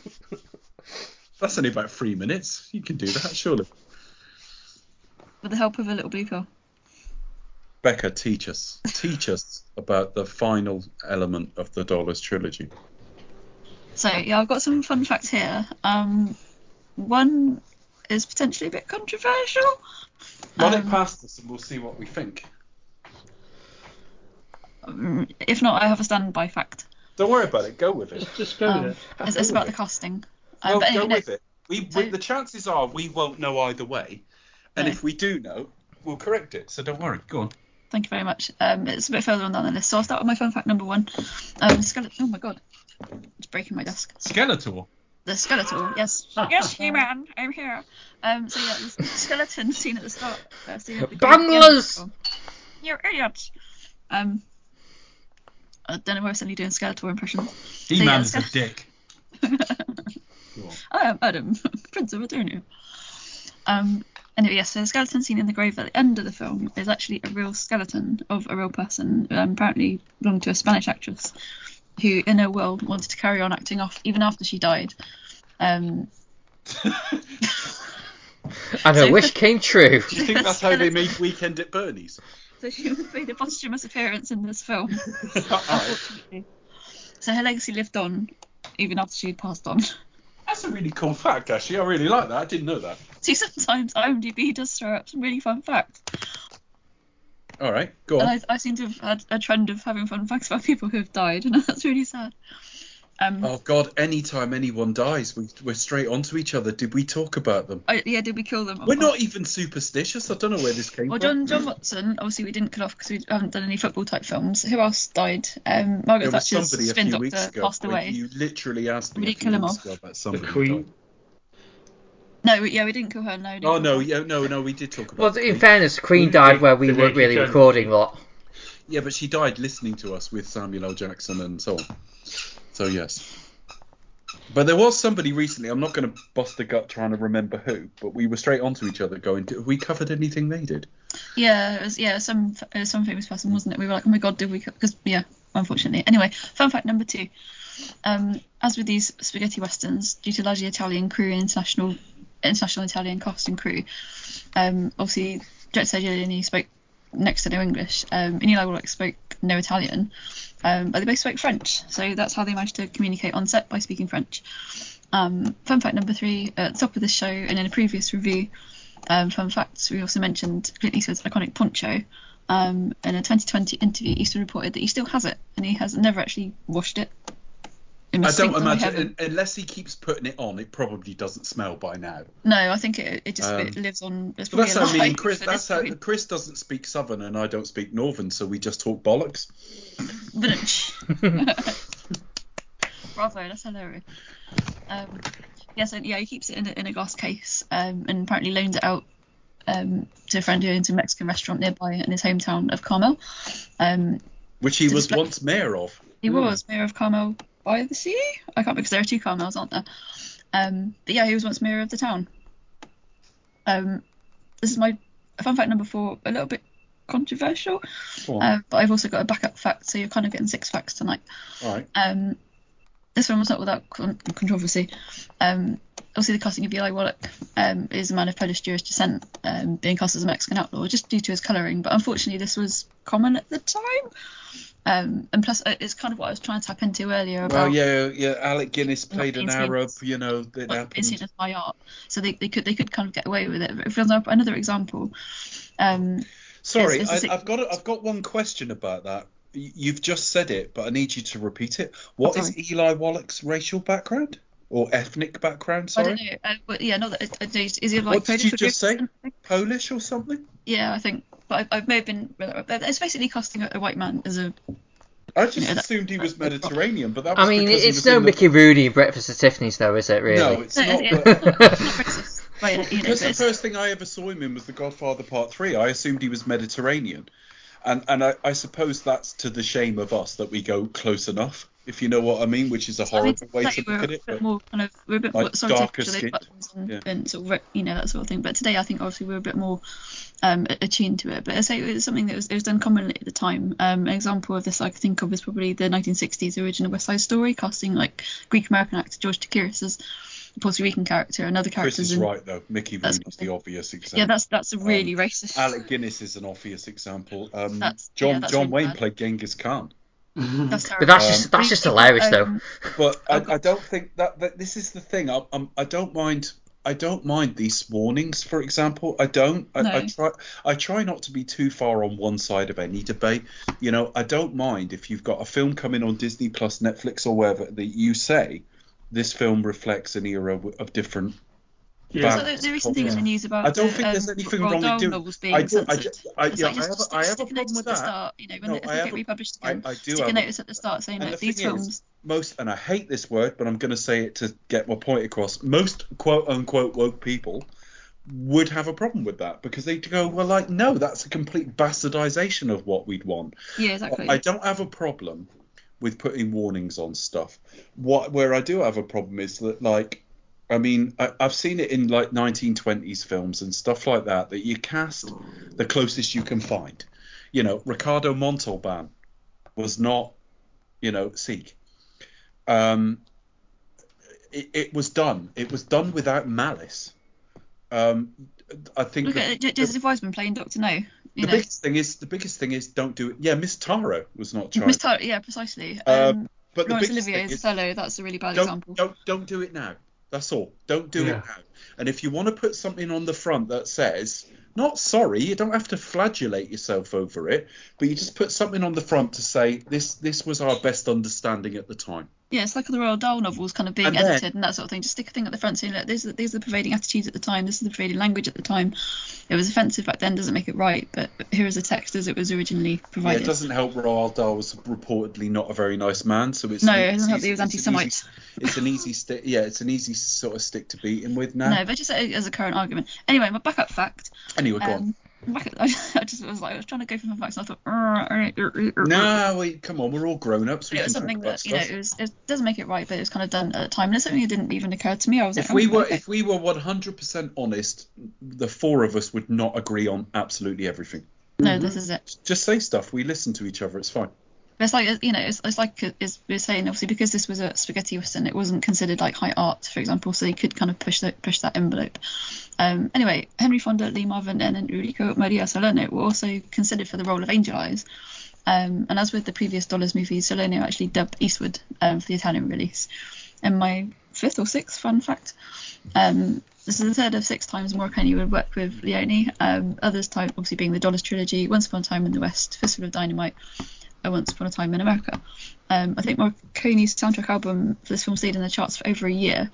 I don't actually know what his most successful album is. Charlie, you might know this, but it remains one of his most successful. Right, I guess there's two. I'm going to split that question down, and if you can't answer it, Charlie, it's fine. If you can, I'm putting you on the spot tonight, Charlie. Sorry. No, I want to break it down. Actually, I would ask it as 2 questions. The first sub question would be, what's his most successful soundtrack? My second question would actually be, what's his most iconic score? And I suspect that's 2 different answers. And I would suspect... Yeah, probably. This is probably the most iconic, I would say. Probably. What would you say, Charlie? Well, apparently, Once Upon a Time in the West is okay. But there's also The Mission as well. Sorry, which one is what? Would you say? The Mission. The biggest selling one. It's 2 most iconic, best selling. 2 different. Which would you say was which? Because the thing is, how do you break it down? Because if you said piece of music, it would be the title song to this. But if you were to say entire soundtrack, well, there's 3 or 4 things on Once Upon a Time in the West most people know. Yeah, exactly. That's got the main theme and the harmonica theme and stuff. So I think Once Upon a Time in the West is probably the biggest set. And yeah, I'd say this theme is most iconic.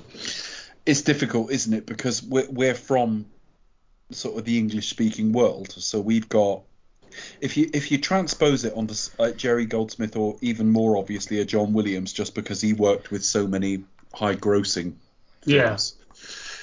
If I said to you now, which is John Williams' most iconic piece of music, well, you could give me a point of view, but it wouldn't be definitive. It couldn't be. There's too many. Yeah.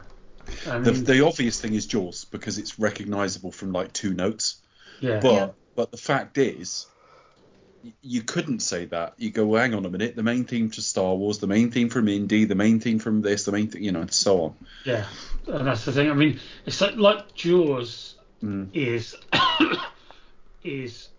Well, if it was name that tune, you would name it quickest, because 2 notes, you got it. Yeah, but I mean, what I'm trying to say is Jaws is musical shorthand for a shark and for danger, even to people who have never seen Jaws. They still know what it means. It's like the shower scene from Psycho. You still know what that. If you were in water, I know that's not what John if you were in the sea and it came over the public address system, you'd be a little bit uncomfortable. You'd be like, get out the water. But it's almost generational. And I suppose because my daughter knew it before. Well, some would say without talking about transphobes and stuff, but a lot for a modern generation, the main theme from Harry Potter is iconic. It is. It's very well known. Definitely. Yeah. Jurassic Park to your generation, Becca. Yes, it is precisely. in the same way though, The Good, the Bad, and the Ugly is kind of shorthand for a western, for a shooter. And if you think of a western, if you think of western music, it is likely to be the first thing that pops into your head. And when you I'd say so. Music-wise, I can't think of anything else. No, and when you think about how many times it's been parodied and stuff, I mean, I can remember there's the episode of The Simpsons where Homer eats the chilies. Oh, that's fantastic, that episode. That's brilliant, isn't it? That's classic. And it's kind of like a western setup where he's walking down the street, the faux street in the chili festival, with his spoon by his side, and it plays that theme. Yeah, it's literally that's my first place my brain went to. I was like, hold on a minute. Well, the point is, right, if you said to the average person, I'm not talking about film experts, music experts, I'm just talking about somebody fairly cine literate, they've seen a good number of westerns. If you said to them, pick a piece of music for a western sequence, they would say that. This one. But if you said you can't pick that, pick something else, you'd get 15 different answers and a lot of people going, I don't know. Yeah. Magnificent Seven. Magnificent Seven would probably be. Maybe. Yeah, you get like Magnificent Seven or something like that. Maybe. But there aren't many like it. Yeah. It's definitely iconic. As I say, I'm not quite sure what the most successful one is, but yeah, this has to be up there in terms of like the most iconic Morricone scores. We've had a great time with this. I want to do two things. Obviously, I want to do the whole social media thing. Oh. And then I would like to ask Charlie, without giving the title away, I know we did earlier, I'd like him to tell us a little bit about what we're going to cover next time, just in terms of who the filmmaker is and what we can look forward to, and then obviously we can sign off. As for me, you can find me at the Pasty Kid 1976 on Twitter. You can find me on Cinematronics on Twitter. You can also find all the episodes on Podbean. Just look for Do You Expect Us to Talk, and should be all over. Well, most podcasting services. All I would add to that is if you spot episodes missing that you want to listen to, if you don't want to listen to them, it doesn't matter.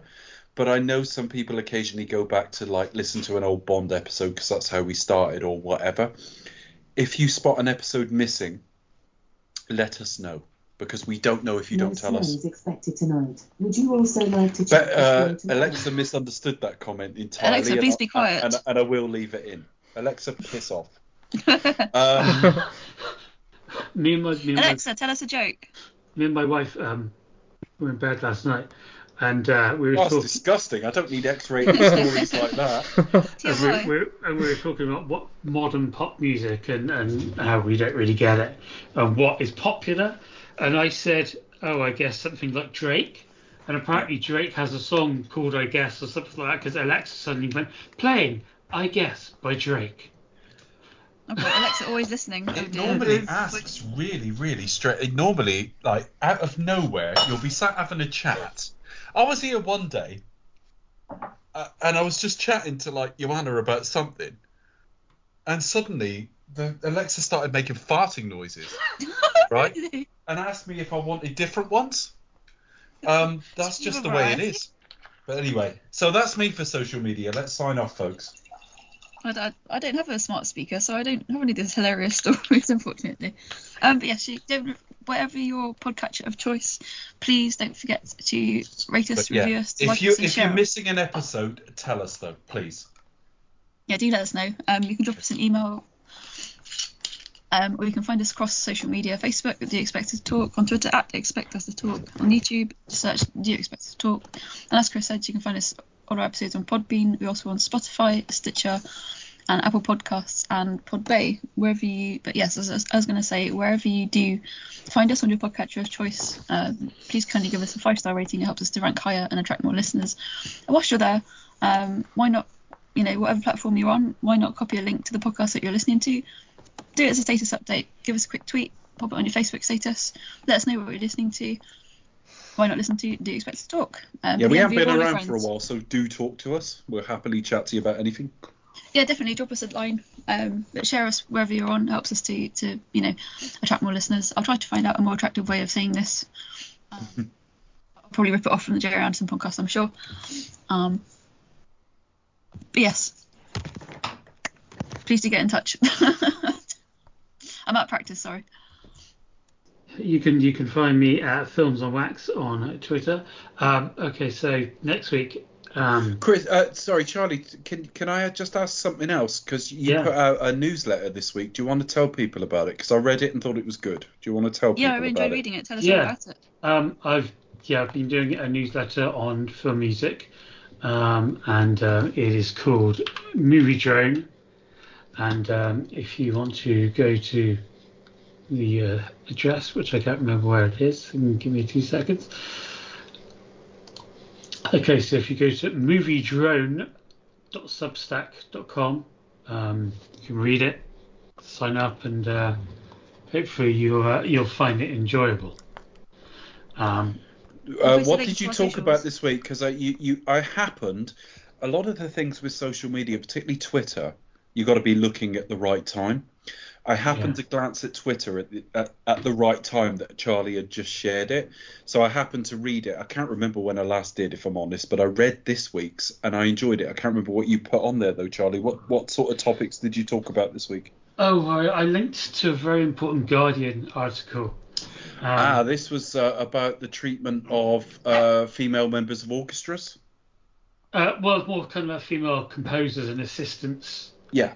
And things like that, and how there's various things, horrible things that men had done, and also just the power dynamics. Yeah, power dynamics in the industry in general, and how people are abused. So I linked to that.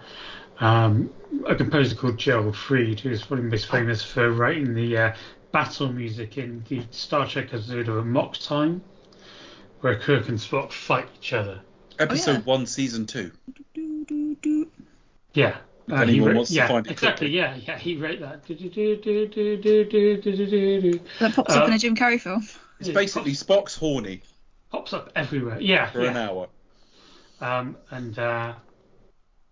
He wrote the music for that, so he sadly died.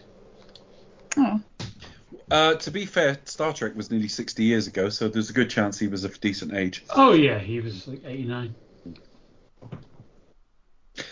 Okay, so next week's films, Charlie. Yeah, so next week is a fantastic film, in my opinion, from a director called Sergio Corbucci. None of us have seen it. So Sergio Corbucci. And he did a few westerns. He did the original Django, which came out in 1966, at the same year as The Good, the Bad, and the Ugly. Yeah, so he's known for films that are very, very violent and just don't kind of flinch from portraying how brutal the West was to a lot of people. So next week, Becca. Before we name it, we'll talk about it more next week. But just to sort of tease it, why have you chosen it? We were doing a short series of Leone, and we talked about it, and we all agreed to put this film in. What about it do you think is good? What is it? Why are we putting it in? It's just really, I mean, it's a masterpiece. It's kind of in a very kind of different style to Leone's films, and it's set in the snow, which is just kind of immediately a different environment. Rare, really rare. Yeah. For a western, it certainly stands out because of that, and it's a really, really brutal film that I'm cool with really brutal. Lays down even more than Leone's films the level of brutality and sadism that the West had, and it's just really difficult, and there's a really kind of desolate feel to it. Okay, so that's the tease.